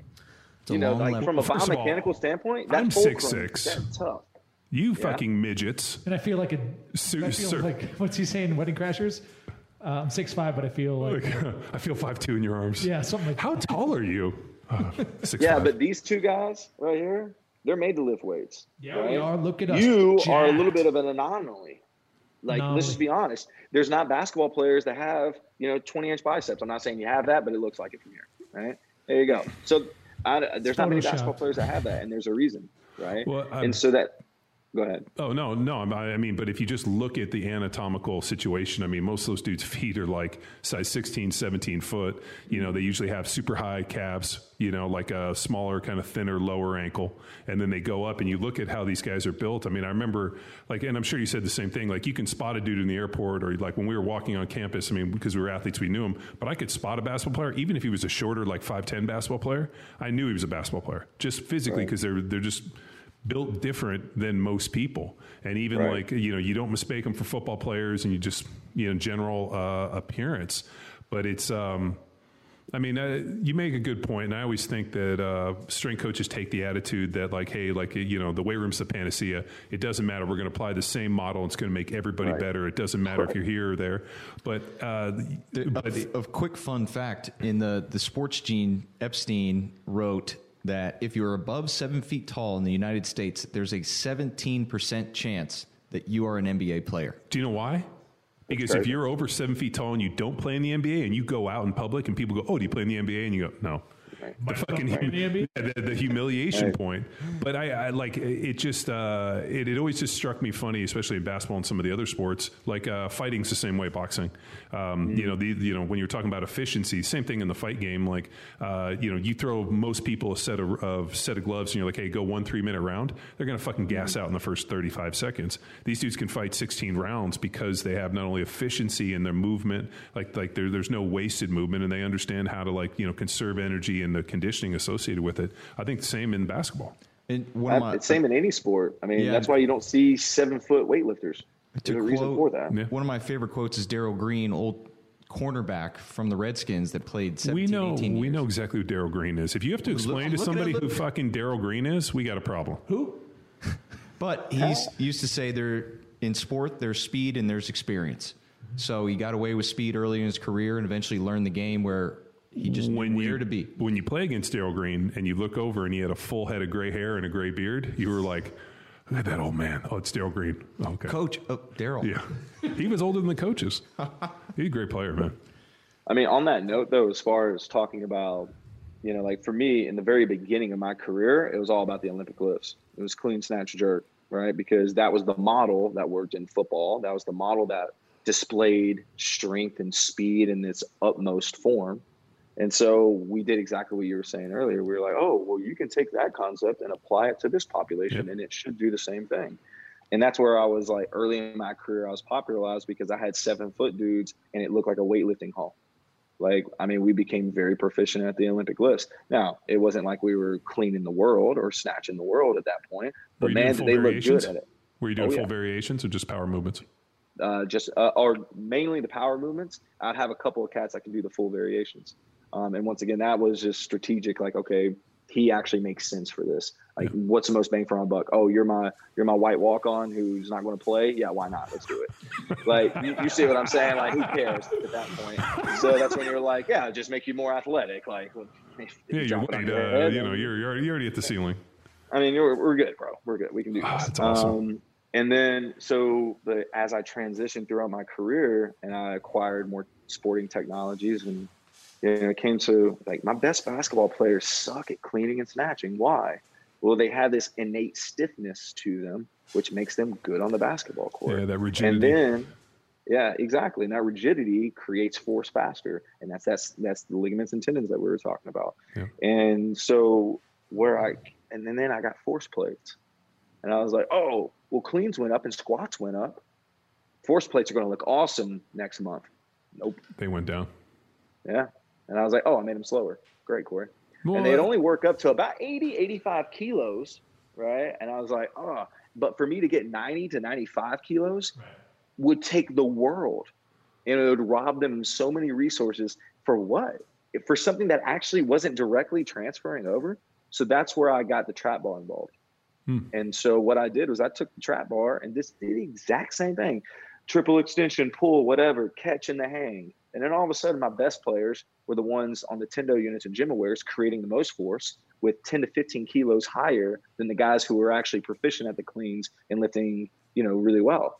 I was like, So a famous track coach said this, I forgot his name though right now, but if the lifts that you're prescribing to your athletes, let me start over. If your best athletes aren't the best at the lifts that you're prescribing in the weight room, you're doing the wrong lifts. And it's like, yeah, that makes a lot of sense. Because if they're the best at displaying force on a field or a turf or whatever you're doing it on, but they can't do the same thing in your weight room, then you're prescribing the wrong lifts and the wrong loads. And you're not putting them in a position to demonstrate what they can do out there. And so all of a sudden I take the complexity out of the Olympic lifts. I take the anthropometrics out of it by just using a trap bar. Now they don't have to catch. Now they're just ripping the hell out of it. The intent is there. And now, it's kind of interesting. They're the best in the weight room now. Dude, and that's where I had that. So when I was in college, my strength coach, a guy named Todd Rice, who was pure Olympic lifting, it was snatch, clean and jerk, front squat. And that's like we were, over those last bunch of years, it was this kind of idea that if you're not, if your program doesn't look like snatch, clean and jerk, front squat, pull, jerk, that's not a program for athleticism. And so I thought that was super interesting that there was this correlation where people believe that the road to athleticism, it went right through fucking Olympic lifting town. And that's what I started in. Yeah. And then I get to the NFL, and the first day I show up, it was hammer strength hit. Our guys were from Penn State, so it was one set to failure. And we went and did it, and I didn't necessarily see a fall off in athleticism. I knew that if that was my only training stimulus, I probably wouldn't have lasted very long in the NFL. But there were guys there that were extremely fast and dynamic and incredible athletes that did that program religiously.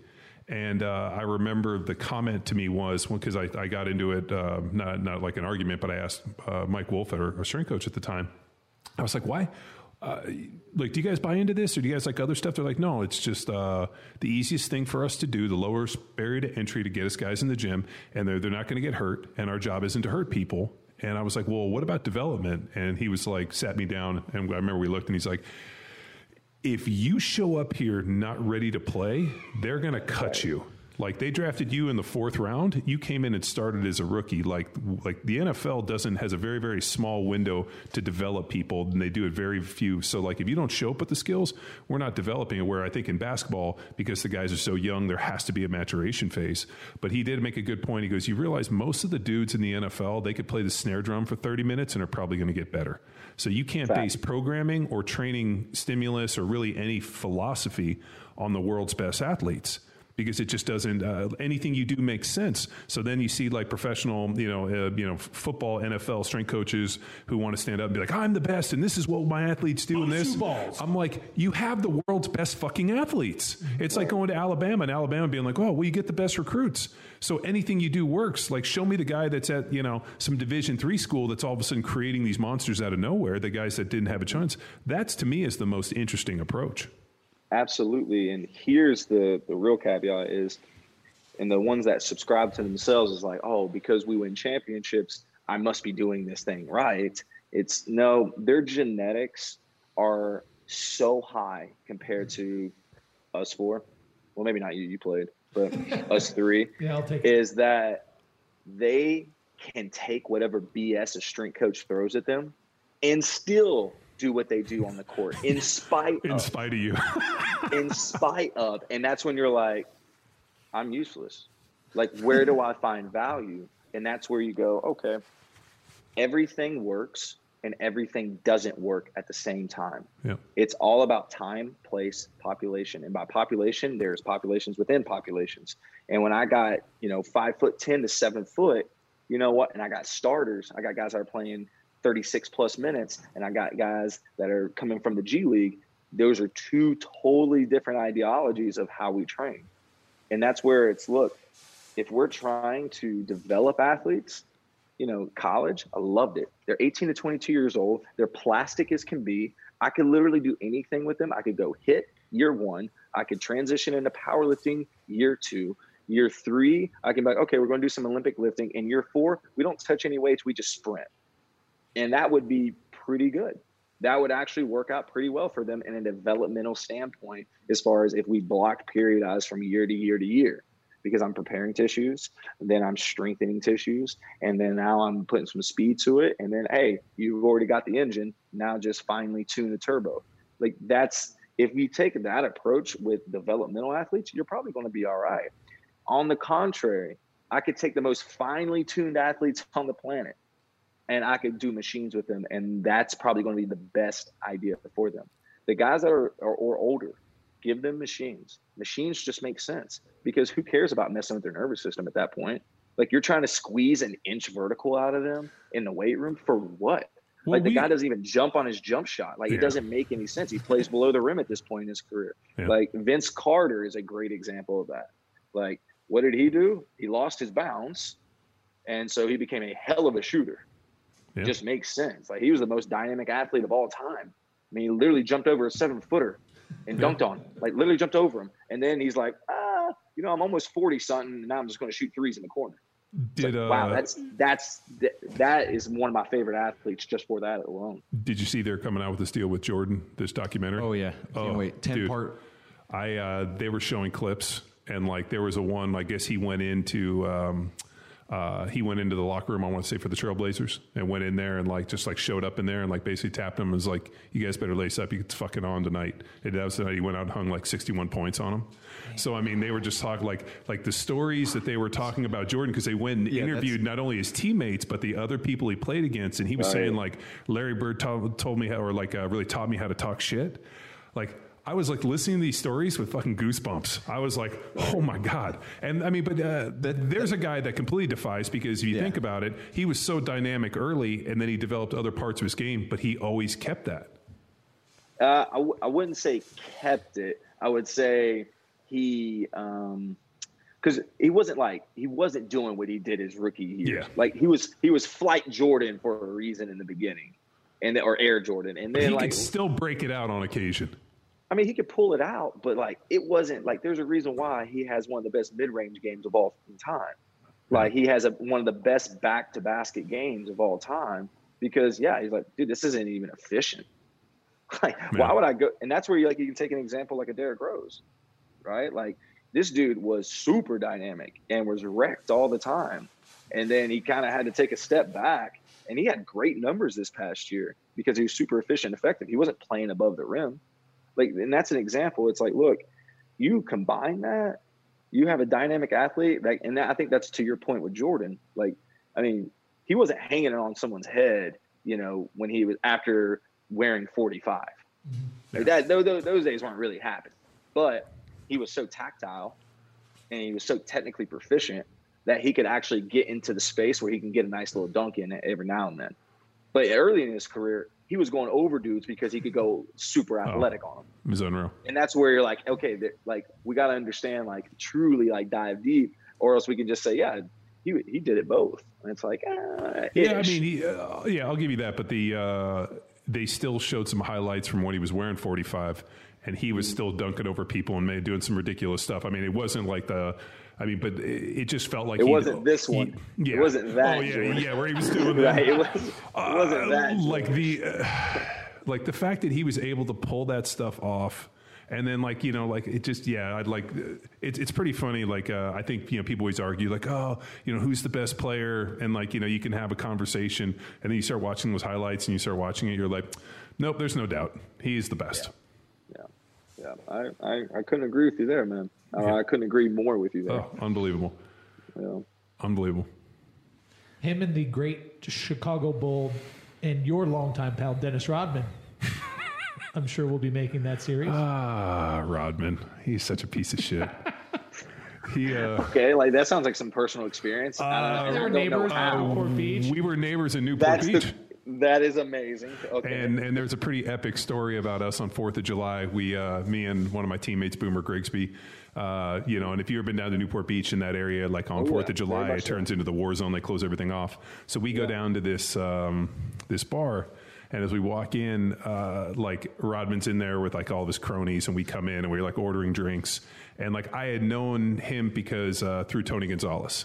He and Tony used to run together, and then Tony and I obviously, played together and went to college together. And so Rodman comes over, and I can't remember how it goes, but Boomer was wearing, I want to say, a Rolex. And Rodman looks at it and goes, that thing's a piece of shit. Starts motherfucking Boomer about wearing a Rolex, which I thought was so random. Right. And he's like, I got 100 of those. I fucking wipe my ass with it. You're a dumb piece of just out of nowhere, just comes and talking shit. And then proceeds to get a drink. And I remember I was like, yo, man, what's your deal? And I can't remember if he went to go push me, but before he could push me and I saw the motion, I two-hand jacked him in the chest. And the first thing that hit was the back of his head. And he was out. And then his cronies came over, and it was not a melee because I was going to murder these dudes, but they helped him up and we helped him put him in, and he was out. And then the security's like, you guys got to go. Mind you, there's probably 10 people in this bar because everybody was out on the street. So then we walked downstairs, and as we're getting on our bicycles, because that's how you travel, the valet guy goes, hey, that's Rodman's bike right there. And when it was this beach cruiser that was bigger than ordinary. And we're like, yeah. And he's like, fuck that guy. You guys need to steal it. And we're like, yeah, we're going to, like my beach cruiser now, 5th grade style. So we take off riding on our bikes, riding Rod's like each holding a handlebar, riding his bike across the parking lot. We get to the end of the parking lot. We might have or might not have had too many drinks, so we weren't really navigating this well. And that's when Dave Bin, who was the snapper for the Chargers, Cal guy, pulls up in a Suburban, and he's like, "Wellborn, what are you doing?" I'm like, "We're stealing Rodman's bike. Can you help us?" He's like, yeah, "Throw it in the back." So we get in, and it's like me and Boomer. We get in, we load the bikes in there, and it's Dave and this girl that he's dating. And when he drives us to our house, which is weird because people aren't really driving on 4th of July, so I don't know why he was in there until we got into the house. And when I think we realized that the girl in the front seat was Pam Anderson. And then we all came over to my house, and we had a party at my house. And then Rodman showed up there like 2 hours later looking for his bicycle. And then there was a whole other melee where I had to throw him out of my house. And then as he was riding his bike away, like just... There's a part of the story I have to imagine and envision that Rodman came out steamed and he looked at that doorman or the car guy, whoever told you it was his bike. He's got to shake him for information. Where's my bike? Give me back my bike. The guy took it. Wellborn! And then he showed. And the crazy part is, I don't know how he found my house. So he came into my house. Yeah, he came down to my house, and we had the bike outside, and he came in, and my memory. I thought you said he was a neighbor. He lived in the war zone, which was down on the 40, like in the 40s. I lived down in the teens, so it was gotcha. like Newport. Yeah, it's a few, like it's not a long drive, but it's a few blocks. He lived in Newport, but there's. Like I would have to recount the story with like some other people to kind of piece together all the. No, that's a pretty good story. You fill the gaps.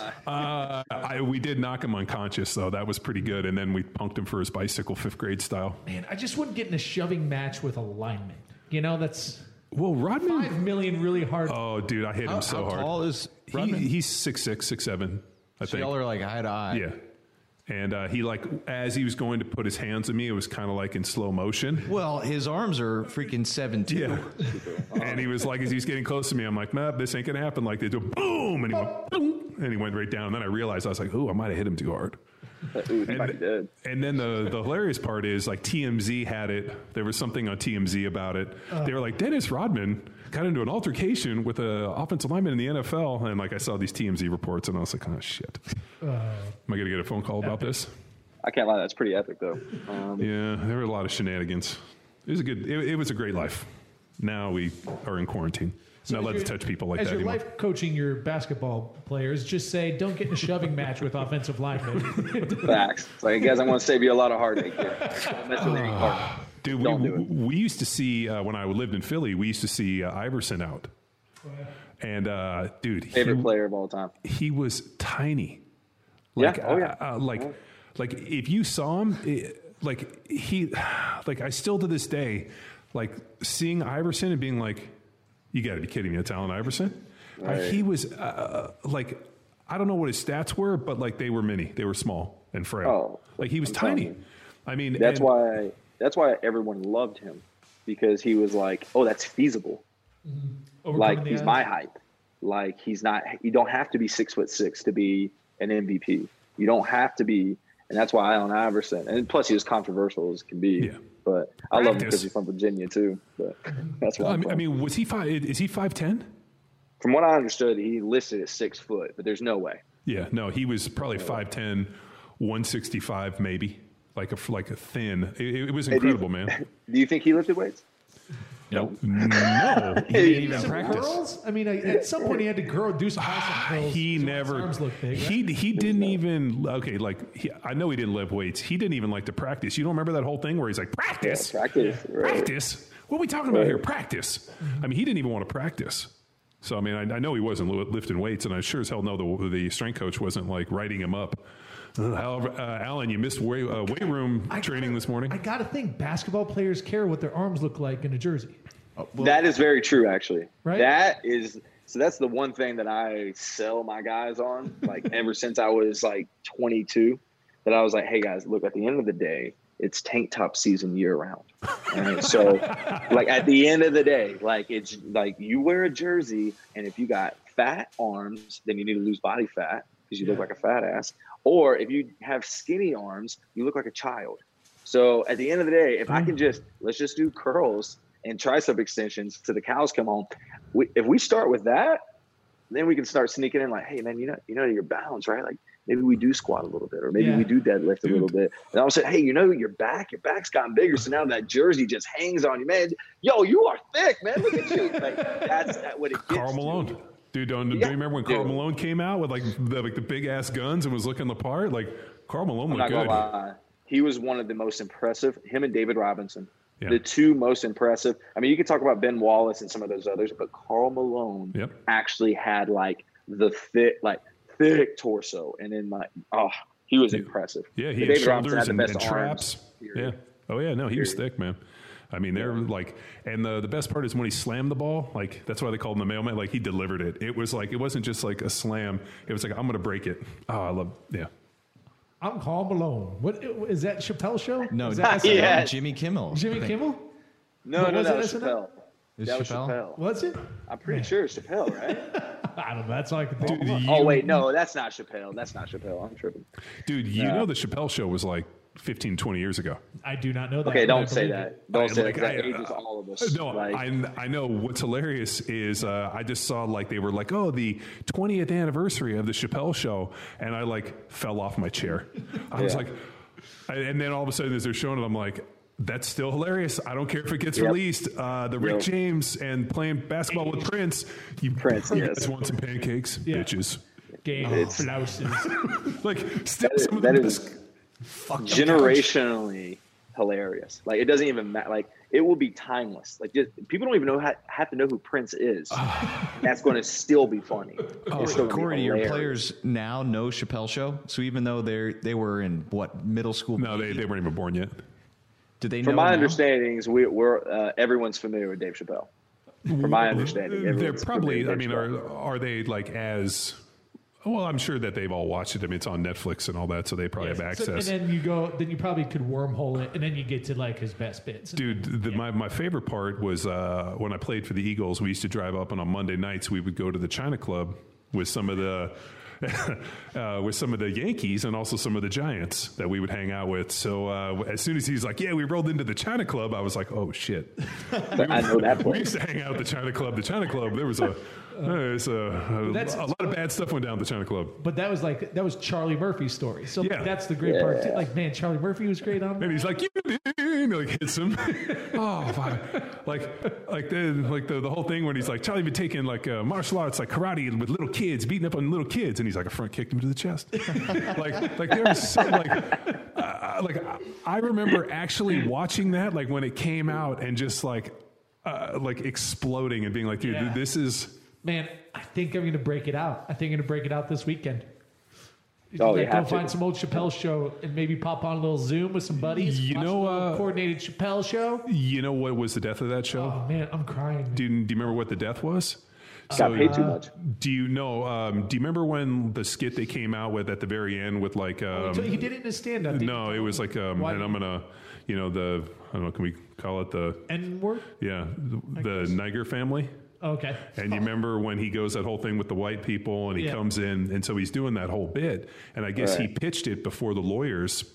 And they had because they had lawyers said, okay, is this okay to go on? And he said when they originally did all the things, the lawyers and would just sit there and stone face and be like, no, we can't do this. And he went and did it. All of a sudden when they did that skit, he looked over and the white lawyers and all the people were dying laughing for the first time. And he's like, let's jump the shark. It's over. And that was he knew that was the death nail. Didn't he mention in one of his stand-ups or something? I want to say, I remember that story. But maybe it's from you telling me. Yeah, and I forgot it was in one of his interviews or whatnot. But he's like, that's when I knew it was dead. When I was Counterculture, and then all of a sudden these people that were the ones I was making fun of, all of a sudden they were bought in. Do you guys remember the John Mayer one when he's like, we've taken John Mayer. That one was funny. And they put him in the barbershop in Harlem, and they start looking at him, and then they bring in the keyboards, and they start the playing, electronic keyboard. And there'd always be the dude in the back doing the robot. Oh, fuck. Ashley Perry. My favorite was Wayne Brady. He's just got this dark side. Oh, yeah. I happened to this? Wow. Do you get an opportunity, especially with like the younger players, being like, "I got something for you. You need to watch this." Yeah, so we break out some things from time to time that it's like they just they had no prior knowledge of, right? And you just drop these gems like, hey, come in the office for a minute, and you just throw on a skit or you throw on like old SNL or something like that, and they just have no clue, just no clue what's about to hit them. And then that's what I mean, like that's why like a guy like Richard Pryor was so important because he's still funny to this day.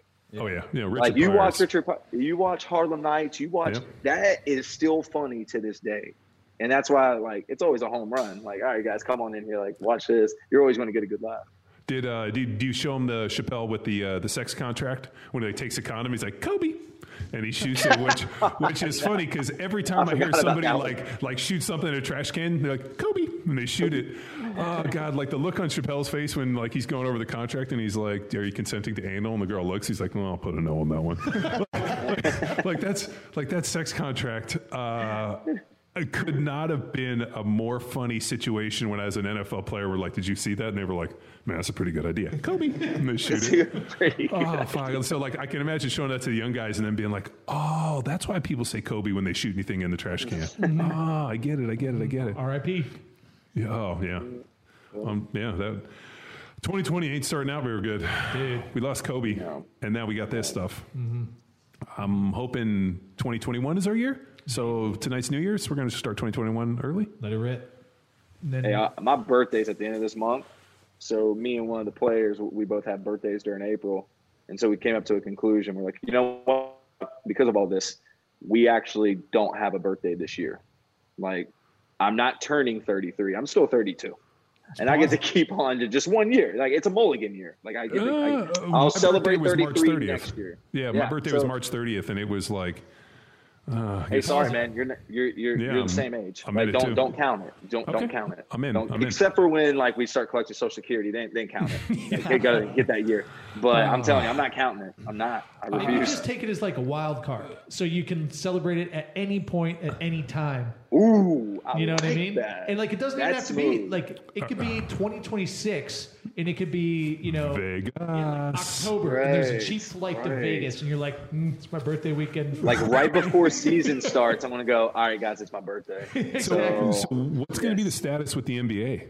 I'm just wondering, like, no clue. Yeah, I mean, I was texting with Kanabe, and he's strength coach in Detroit, and I'm like, he's like, I'm at home in Nashville. I'm like, when are you guys like getting rolling? And he's like, that's why you got Jerry Jones and Mark Cuban on Trump's steering committee for how to restart the. These guys are like, we got to get these fucking games going. Yeah, I mean, it's man, money's being lost, bro. Money is being lost. Well, you saw the XFL folded. Oh yeah, they folded. I mean, which like I turned it on. It was entertaining to see an alternate reality of what the NFL could be if they changed up and added like a little more personality to it. But I mean, shit, they folded. Well, yeah, Houston's team, the Roughnecks, they had a Willie Beeman basically. So a dude just wheeling. Amazing. And dealing. He was fun to watch, and he got signed, didn't he? I believe so. Yeah. I'll follow up that, but man, I had fun just rooting for hometown. So at least Houston has a team that's worth rooting for, because the Texans are fucking awful. So Jay Welly, is it indefinite or is it like axed? XFL. They basically went BK over. Which I was kind of bummed, super bummed, because there's no NFL Europe. There's no like what's always been really nice on baseball, but also in basketball is they have all of these bitchin' like feeder leagues that like feed to the NBA, and they like guys can go to Europe, they can play here and here, and a guy who might not be ready can develop himself and come back and be a beast. Like to me, that's with the NFL, it's like college, okay, then no, get the fuck out. So that's a question for you, Corey. Like as the head strength and conditioning coach of the Phoenix Suns, do you have assistants? Do you feed down to the feeder leagues? Is it like as expansive as MLB's strength coaches, where they go all the way down to single A, just working up towards the head guy at the majors? Yeah, it's the exact same concept. So we have our G League, the NAZ Suns, and so we're basically a farm system just like that. And so it's just For us, it's just one team. So it's the G League team, our NAZ Suns, and they feed into the Phoenix Suns. What you can see, though, is I believe, and once again, this is a feeling. This is not factual. This is just what I believe, is because of the state of college basketball right now and what it's going to, that you're going to see the G League become a lot more popular. And they're going to start feeding more money into the G League to keep guys from going to Europe, keep them in the States, and then keep them in the NBA to develop. Because it just makes sense. I mean, baseball's wildly successful for it. Premier League soccer, wildly successful with the sporting academies.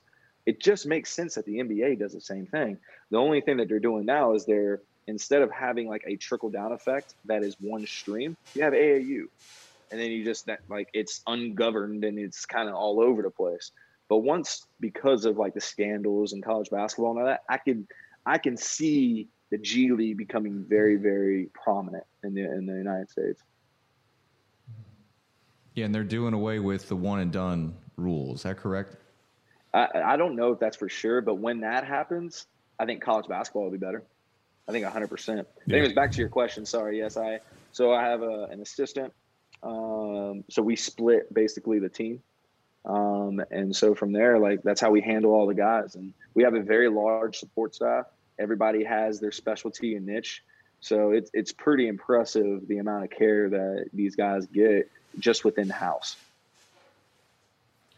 How much attention does the foot get on these guys? Because they have such huge feet. And I think, like, of all the basketball buddies I've got, their feet are flat, like collapsed arches. And I think that's because, like, we thought maybe the high arched shoes and basketball shoes and high ankle type of shoes. Like, is there any controversy surrounding the foot within the training space for NBA players? Man, it's for any player. Like, it's NFL. For me, the foot is everything. I mean, a dang, what's it called? A frozen toe or, anything could derail someone's career indefinitely from the lower leg complex. And for basketball, it's the same. So let's just talk about it from, a bird's eye view standpoint. When you think of basketball and you think of the foot, what do they generally do? Tape and brace, right? So we tape and brace the structure so that it doesn't do what its job is to do, to protect it from that, right? And so they do this year round. They tape and brace. So I want you to imagine just taping and bracing your fist like this and then go play basketball or go do anything. It's like, that's probably not going to be that efficient. Or even just taping the wrist and trying to shoot. That's going to alter your skill set, right? From something like a skill like passing or shooting or catching. Now just imagine the same thing happening at your foot when you're running and jumping and the amount of forces that you're creating. So early in my career, I found that it is so important to get the individuals out of shoes as much as humanly possible because they are so compromised in their lower leg complex. I mean, there's more joints in the foot than there are in the entire body. Yeah. And you're going to tell me we're going to rock more bones. Yeah, more bones. Yeah, more. Thank you, more bones. Do they require all basketball players to tape their ankles before games? To me, it's all personal. Okay, because in the NFL we had a deal where, like, if you didn't tape your ankles and you got your ankle hurt, you got fined. Right. So, which was ridiculous. Yeah. Right. From my understanding, it's all personal. But, like, for instance, if you have a pre-existing injury or something that happened in the past and you're recovering from, then obviously there's going to be some steps taken that make sure that that's taken care of. But I mean, from my biggest issue is the thing that comes into contact with the ground the most is obviously your foot, and it's the most compromised joint and it's the most compromised limb. And so from there, you're like, okay, what else is compromised? And so when you create stiffness in the foot, your body self-organizes and it creates stiffness everywhere else. So if your foot is not mobile and your hips are now not mobile, well, guess what? That knee has to be mobile. And what do you think happens then? Yeah, the injuries. That's where 100%. So that's why you got to have so much attention to the lower leg and to the hip so that the body can self-organize and have freedom of movement to distribute energy or forces or dissipate them or not evenly, but more concise. Dude, that's needed, right? I used to tape my ankles like 3 hours ahead of time. and then I would squirt water in them. And like get them to get as loose as possible so that they were, because which does the exact opposite of what everybody said they should do. Yeah, right? Because like, exactly. I mean, dude, like they basically tape your ankle with these heel locks in this like kind of like fixed, like not dorsiflexion, not plantar flexion. You're just kind of locked in this, in this weird position. And then if the ankle's freshly taped, when you go to take a step and you get into dorsiflexion, all of a sudden what it does is it drives all this blood and stress into your calf and your fucking calf cramps. And so like for me, I was like, I'd get there early, get my ankles taped, and I would like kind of like squirt water in them, loosen them up, make sure they were nice and loose. And then I'd be like, God damn, like these things, it always seemed like an ass backwards thing. Like, why do you want to lock my ankle in this position when, my ability to go from plantar to dorsiflexion with speed and running, like that's paramount. Now all of a sudden you're locking me in this position. Now what am I doing? Hobbling like I got a club leg? It never made sense to me. But even more so, like the intricacies of the foot itself, like even at the midfoot, like we pretend that our foot just does this, but in reality, there's all of this. Yeah, the Liz Frank. External. Yeah, and you're sitting here like, okay, guys, like we're just going to wrap this thing up and hope that everything's going to work out. If you do that, that's totally fine. Like I understand the protective nature of it, and there's a lot that says, I mean, they've been doing it since the dawn of day for a reason, right? But you have to back it up with so much foot care and health to supersede what you're doing to it via sport and competition. So, if you just let it be. So what do y'all do to compromise or complement that? Well, there's a lot of manual work that's performed by our sports medicine staff.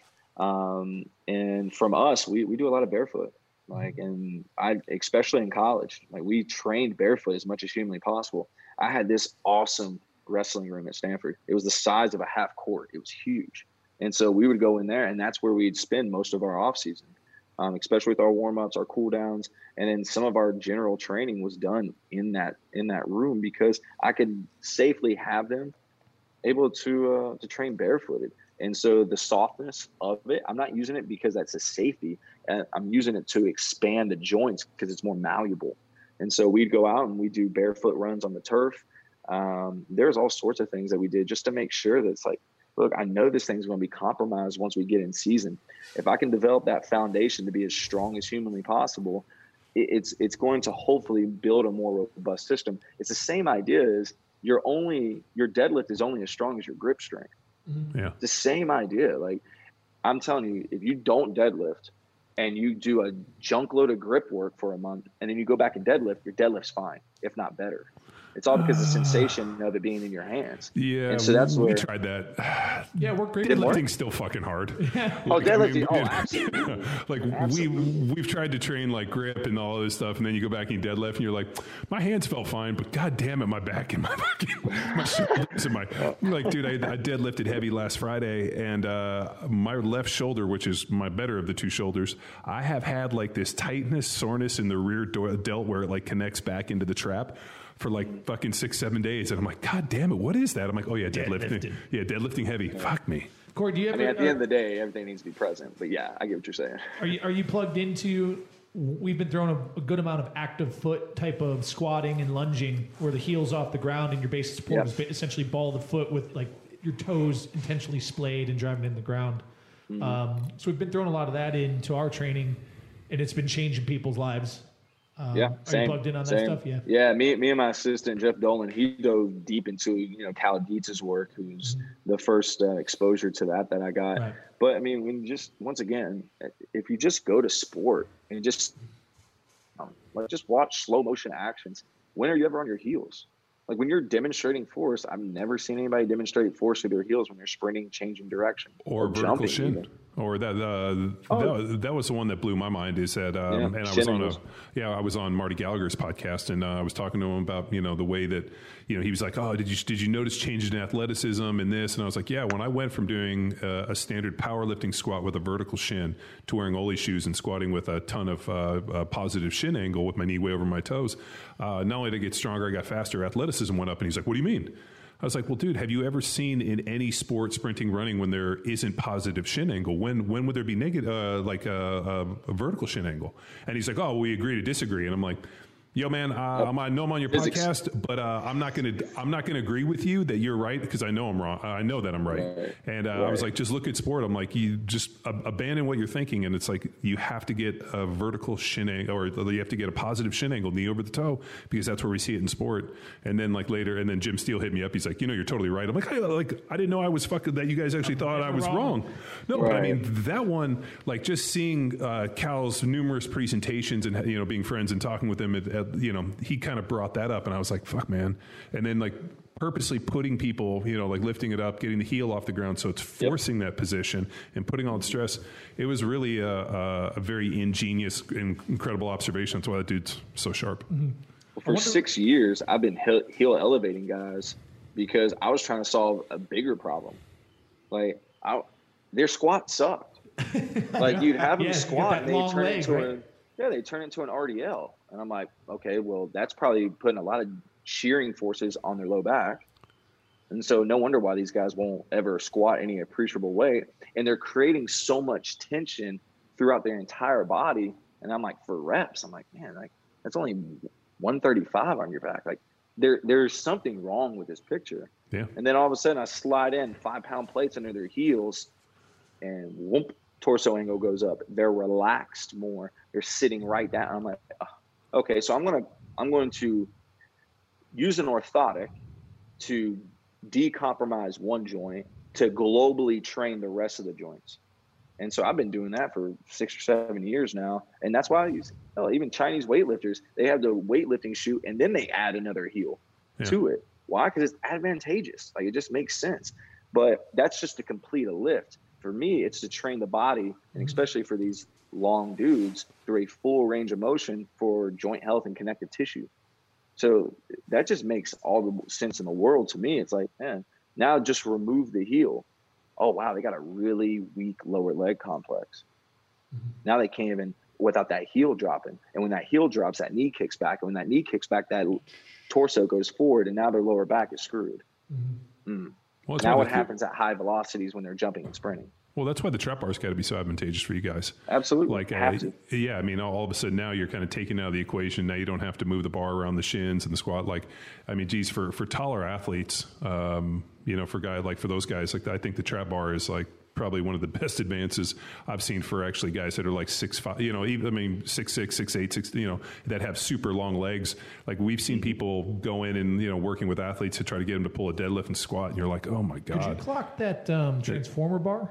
Duffin's transformer bar to accommodate for that too? I think that Duffin's transformer bar would be so helpful for a taller guy because they have clock it the other way. It shifts to center mass forward. Yeah, and you make it more like what would be almost like a kettlebell kind of a goblet squat, front squat. So I've played with all the angles, and there's definitely one that's there's certain I found which angles are more advantageous for me versus and you could kind of understand it. It's but I think that thing is really, really nice, especially for taller athletes, teaching them how to drive out and engage the lats. Yeah, for me, it's 3 simple things for tall athletes when it comes to specialty bars. It's a trap bar, obviously. I like an open face one so you can do single leg work. It's a safety squat bar, like what you're referring to with the transformer bar. And then it's a belt squat. Oh, yeah. And those are the things. And if you look at all those, they all have the same thing in mind. It's center of mass. What belt squat do you like? Ooh, my favorite, the Tiger belt squat from Elite FTS. Okay, and then that's similar to the West Side one where it's on pulleys and a cable? So I had that one at Stanford. It was called the Athletic Training Platform. Yeah. That was by far my favorite, by far. But that Tiger belt squat has more options, and it's basically the exact same thing. So we have one here, but we also picked up a Pit Shark, which... I don't like the Pit Shark. It is... I do. You can do fucking 2,000 pounds. It is. We call it it's really good for your ego. Coaches We have the strength. We loaded every 45 we had on that thing and did it for 10. Smoke it for reps. And then I had to go buy hundreds. So we had hundreds. I had to go get more hundreds just so that because we couldn't get any more plates on this thing. And I'm like, and then so it's funny because The Rock always posts pictures and be like, the guys are where I'm like, it's a fucking Pit Shark, dude. I'm like, if there's not at least 10 plates on a Pit Shark, I'm not even I'm gonna fucking keep scrolling. Mm-hmm. It's great for calf raises. Most expensive calf raise machine we have. Because you threw away my calf raise, you son of a bitch. We're talking about old shit, man. That was like 9 years ago. That's why I like kettlebells too. You know, same exact reason, man. Like to me, there's nothing more universal that can cross-pollinate in every spectrum of qualities you're trying to achieve than a kettlebell. And so that's where any of these, like dumbbells, I guess you could say the same. But I mean, when we're really trying to train athletes, I think the one thing we got to really look back on is like, look, as strength coaches, we all step back and go, yo, this is what makes me awesome, because I wasn't that good in sport, excluding you, is like, I got to lift heavier weights. And that makes me the strength coach, strong. But in reality, it's like, okay, what is actually best for this athlete in this situation? And that's why for me, it's like a old tools or an old like workshop. You know, you got tools from back in like the 70s and brand new tools now. To me, you have to have a spectrum of tools to work with to accommodate everyone from, because let's be honest, man, there's a feel to it too. Like if you're truly a weightlifter, a bar. Like you can feel a bar, like, oh, that bar's got some whip. Like, you know, like that Alico bar does this and the Texas Power bar does this. It's the exact same, but the only difference is we're doing it with novices in the weight room. And that's why you have to have different means. And, you know, to be honest with you, machines, remember those old Precor machines with the camber, and you could change the force velocity, or the strength curve of it? What were they called? The free motion machines. Yeah. The ones with the arms? No. Not a camber. So for instance, like say like it's a curl machine, right? A preacher curl machine. You could change the camber on it so that it now like it gets light at the bottom, heavy in the middle, light at the top. I do remember or then you that. can change it. Those like the pulley, the camber. Fitness. Yeah. And it was on the weight stack. Yeah, and you could do it. Yes, and then they had 3 different ways you can load a stack too. But then now Prime Fitness made that very popular. They brought that machine back. And when you think about joint angles for these guys, like you got to think the excursion for them to start something would be so much harder than it is for us. Sure. So then you put it in the middle, and then, oh man, now we're actually like hitting ranges and quote unquote targeting. And it just makes sense for those athletes. So that's where it's like, you can go full board and have every machine on the planet, which is great. But when it comes to like, okay, if I'm training tall athletes for general strength and some athleticism, kettlebell, safety squat bar, trap bar, and a belt squat, I could do a ton with just that alone. And maybe a hammer strength incline, which is my favorite machine. I like a pec deck, but okay. Oh, I do like a pec deck. Like this pec deck too. No, this pec deck, not that one. I like the one that has the handle. And I'll tell you why. Because after you do this one, you can flip around, face it, and then you can do this one. So that's why I always like the handle one. There's a really shitty one at the Gold's Gym that I became a member because they had that machine with the hammer incline. Now, if we could just find those, but the problem is anything that looks like weight equipment is like gonna exponent. So Corey, I'm gonna get a little out of my comfort zone here. So if I sound like an asshole, correct me. But you're not just limiting the kettlebell to like the standard RKC kind of like Olympic kettlebell type stuff and swinging, right? You've taken, from what I understand, a different approach and a little more open chain type of tomfoolery with KBs. I do some tomfoolery with the kettlebells. Jazzy bells? Is it jazzy bells? Jazzy bells? So break it down. At the end of the day, there's got to be a problem, and then I got to find a solution for that problem. And there's all sorts of means and methods and tools that I could use to solve these problems, right? And for me, I like, Bosch, right? Franz Bosch's work where it comes to self-organizing. And so I'm not going to do a staggered-legged clean into a box with a guy who makes millions of dollars, for what reason? Like, that's going to take so long to teach them how to do that, and they're not going to get any juice out of it anyways. And so, and I'll try to keep this brief, but I'll probably digress a ton of times, so just bear with me. Perfect. But with the kettlebell, and what I do with it is, it all started from a gentleman who introduced this kettlebell partner passing to me, right? And this guy's awesome. His name's Tony at Kettlebell Partner Passing on Instagram. Awesome dude, right? But anyways, what he did was, he was at Stanford, where he introduced it just throwing a kettlebell back and forth to each other. And you're all sitting there like, man, like, what do you mean throwing a kettlebell? And it's like, well, essentially the way I looked at it is he's doing a kettlebell swing / squat and releasing it and throwing it to me. And then I now have to self-organize from a neck up standpoint. Oh God, there's timing to this. Don't kill me kettlebell. And I have to manipulate myself around to catch it in a smooth like fashion, absorb it, and then re-release it. When you think about that, that's athletics in all general, like contraction, relaxation, timing, rhythm, coordination. And then now we just add heavier weights, and now we got load. So I tore my Achilles back in November. And when I tore my Achilles, I was like, shit, man, like, how am I going to get back from this? And so after all the ISOs in the world, after all the, eccentrics, and then eventually getting some concentrics with the calf raise machine and all this, I'm sitting there like, oh, when do I get the plyometrics? Like, I mean, that's the last thing, right? Is that elasticity, that width, that, like, when am I going to get that back? Well, I can't do that because I can't jump. Like, I'm not even close to jumping. So how am I going to experience those eccentric loads at high velocities without ever leaving the ground? And then I remembered 6 months before that, I'm like, oh, wait, I did that crazy kettlebell partner passing thing. So what, like a 203? Like how heavy? Like a 150, 203? So we got to the 203. Okay, I'll tell you that story here in a second. So then so when I was at Stanford, I had this cool little room, which basically no one knew about. And I would just, invite some of the interns or invite some of the staff and be like, hey man, like, just come train and we'll just do this. And so we started basically this little club, and we would throw kettlebells at each other every day, and we became pretty dang good at it. And then it got to the point where we're like, okay, well, we need goals and objectives here. Like, we need to get to something. So then it's like, okay, what's the heaviest kettlebell? Okay, a 203. How many times do you think we can do it? I think we can get 20 passes total in. Okay, let's go for it. And it took us, a good week to get to that. And then we're like, okay, well, what else can we do? Oh, go to 50. Okay, let's go to 50. And then it was go to 100. And so now we're able to throw it back and forth, a 203-pound kettlebell going from person to person, 50 passes each successfully without it touching the ground. And so there's so many aspects that go into that are beyond like weightlifting, that are beyond athletics. Like, you're tying in everything into one. And that's where it's like, if you want to develop, that's a pretty good developing tool. It's a really, really good developing.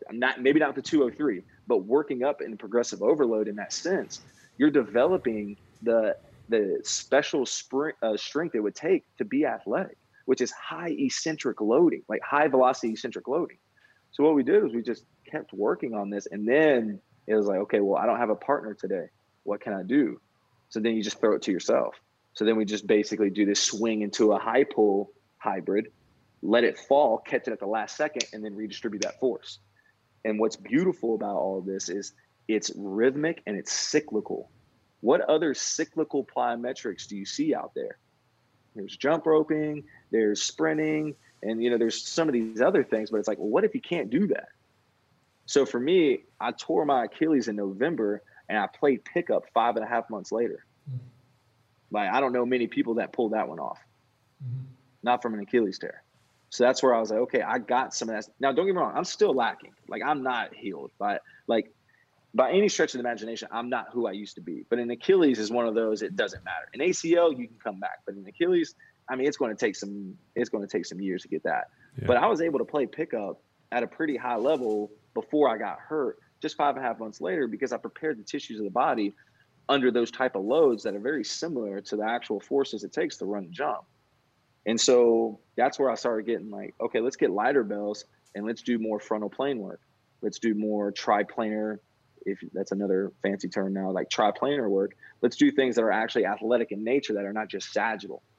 And so I'm telling you, like, some of the things that you can get accomplished with just throwing the bell back and forth to yourself. Now, to the listeners out there, I mean, please, like, watch some videos. And I gotta watch some videos because, dude, we have a 203. It's jazzy bells for sure. But it's like a so we did beefier version. Like, I think we had like an 80 something, and then I watched, or I think I read like a Pavel, or maybe it was. No, you were on Ferrugia's podcast. Yeah, it was. And he told me the story that I guess Andy Bolton hurt his back squatting. So he didn't squat anymore. He just deadlifted, but he still competed in the squat. So they ended up getting him a 203 pound kettlebell, and he did 10 swings on the minute for 10 minutes. It was like his workout.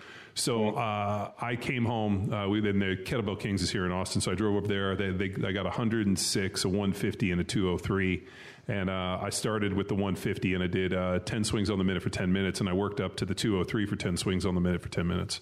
And I fucking imploded. Like I got done with that, and I don't think I've actually picked up the 203 to swing it. I don't think you've looked at it. You come, you just kind of. Yeah. I like go right. I'm like, see it in pictures. I see there. Like I can't even see it. I think like you remember JL was talking about you have like a blind spot. Yeah.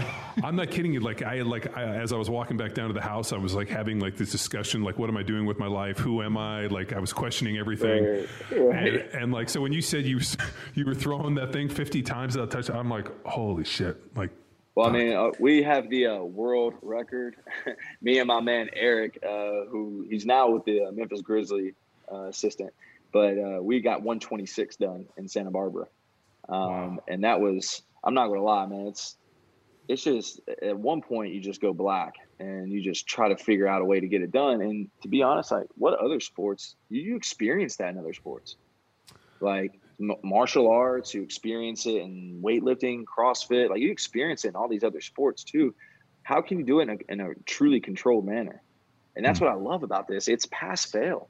And the great thing about it, I introduced it to our basketball team at Stanford. I had 10 dudes lined up in an off season, and everybody was throwing for 45 minutes.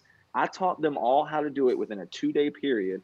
Day one was just like, learning, making sure the swings were good, learning how to self-pass, learning touch. And then day two, and we spent 30 minutes on that. And then day two, we got into throwing. And for 45 minutes, we only had 2 drops. I'm like, this ain't hard to teach. And I think it gets more than the Olympic lifts do.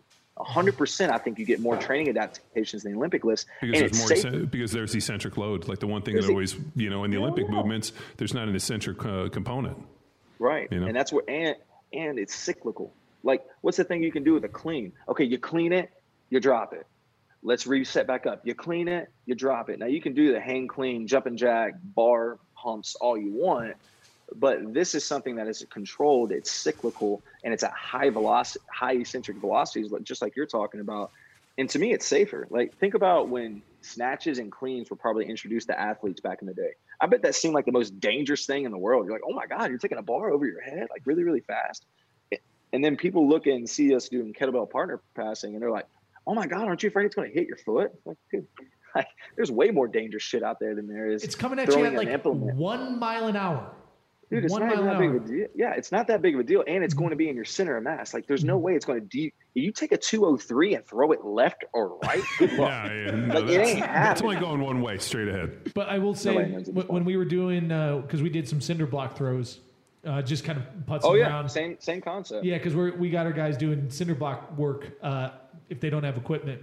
And it's really easy. Like, it really is easy. Even when McQuilkin's over here just spinning and flipping, Daisy, all willy-nilly. You mean daisy hands? Oh, no, John, it's like my dance moves. I'm on point with this stuff. But I've been practicing some of the stuff I've seen on Corey's Instagram just in preparation for the conversation. Yeah. So I got that rhythm. But point being, one kind of went wild on me. And it was really easy to see that it was awry, veering to my right, and I just had to kind of get out of the way, and then you just kind of like move, just let it go. Yeah. And that's where it's like, to me, it's not as dangerous as barbell back squatting the world. Like when you put a 1 rep max or even a 3 rep max on a guy that's really not that strong to begin with and doesn't have a lot of experience, I think that's way more dangerous. Oh, and here's the point. If you fail, it just falls. There's no way you can catch it bad because there's no way you can stop that force in a disadvantageous state. It just goes to the ground. There's no way I can catch it with a rounded back and be able to successfully get back into position and redistribute that force. And that's why I highly suggest you got to go heavy early because at light weights, you can do that. At light weights, if I take like a 26 kilo, I can catch it terribly and still get the task done. But once you get above 100, there's no chance. there's no way it's going to hit the ground. And that's where, like, for the first time, I think in iron history, where you say, yeah, I think you should go heavy in the beginning. Yeah. No, that makes sense. Yeah. There's no like point of no return, right? So you're not going to 100%. And it's so big, like you only have a small window of opportunity. And when you slow down the video, so for instance, if you guys do this, do a side view. And if you slow down the video and just pause it right at the point where you're redistributing forces to the other direction, just look at that movement. It looks like you're about to jump. How close are you guys? It depends. If we're the lighter bells, I get pretty far apart. It's almost like a broad jump without the jumping aspect. But when you're the 203, I mean, you're basically nose to nose. Yeah. Yeah. I mean, tip to tip. Tip to tip, if you will. Tip to tip. Let's do it tomorrow, Tex. That's why wait? Oh God, Adam, dude, I like. Let me make sure I'm there to video this. I want to see you guys fucking try to pick up that 203. Hang on. What's your recommendation here? Let's say you're good buddies, like in terms of clothing. Do you wear it or do you not wear it? Okay, that's actually funny. At Stanford, I would only wear compressions. Oh. And I would only wear compressions because there's a couple incidences where I was catching it and my thumb got stuck in the shorts or in loose clothing, and I was like, I don't like that. So we're gonna have to ditch those pants, McQuilkin. Finally. Yeah, just gloves. Here's your excuse, Dillman. You're welcome. Well, yeah, but when it's heavy, you guys can't go 6 feet apart. So are you guys going to wear like the full body condoms, like from the Naked Gun? Yes. Okay, good. Yes. That's absolutely right. We got anything else for Corey? We're going to save it for next time because we're at 2 hours right now, and not through stuff. Yeah. Nice job, team. Nice job. Yeah. Good job. We did it. We did it again. Well, okay. How about this, Corey? If people want to see you do the Jazzy Bells, what's your social? Jazzy Bells. My social is Schles Strength, SCHLES Strength. Once again, SCHLES Strength on Instagram, and that's where you can see me do Jazzy Bells. But yeah, I'll be honest, I'm a huge component of it. You'll see different aspects and qualities being trained. You can train for quote unquote max effort strength all the way to absolute velocity. And that's what I really like about the Jazzy Bells. And we can train in different planes. So. Yeah, no, it's legit, man. There's one of him basically just doing the Running Man. Yeah. Like that's a dance move. This is something that Tex does. This is what Tex does out at the 290 West. You can bring that to the club. Now do that with the 96? I think the second video is with the heavier one. Yeah. And you'll learn a little bit about yourself on that one. I believe it, dude. I believe it. Honestly, man, it's a great chat. I appreciate you taking the time to hop on Power Athlete Radio, and I guess your patience for the first 50 minutes while we talked about Billy Madison. Nothing. Well, you know what? At least he wasn't like, click, disconnect. He's like, I like that movie. Yeah, no, he's like, that's pretty interesting. And I have to say, like being on other podcasts, like when people are like, OPP? And then other people's podcasts? And then how did you train them?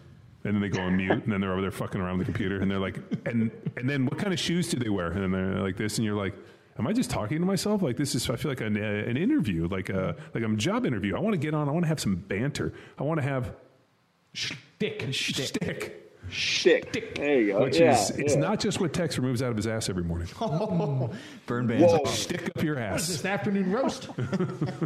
All right, Corey. Hey, man, have a pleasant rest of the day. Thank you for listening, Power Athlete Nation. Thank you for joining, Corey. Thank you guys for being so pleasant to be around. You guys are awesome. Thank y'all. Friend of podcast, John Bobo.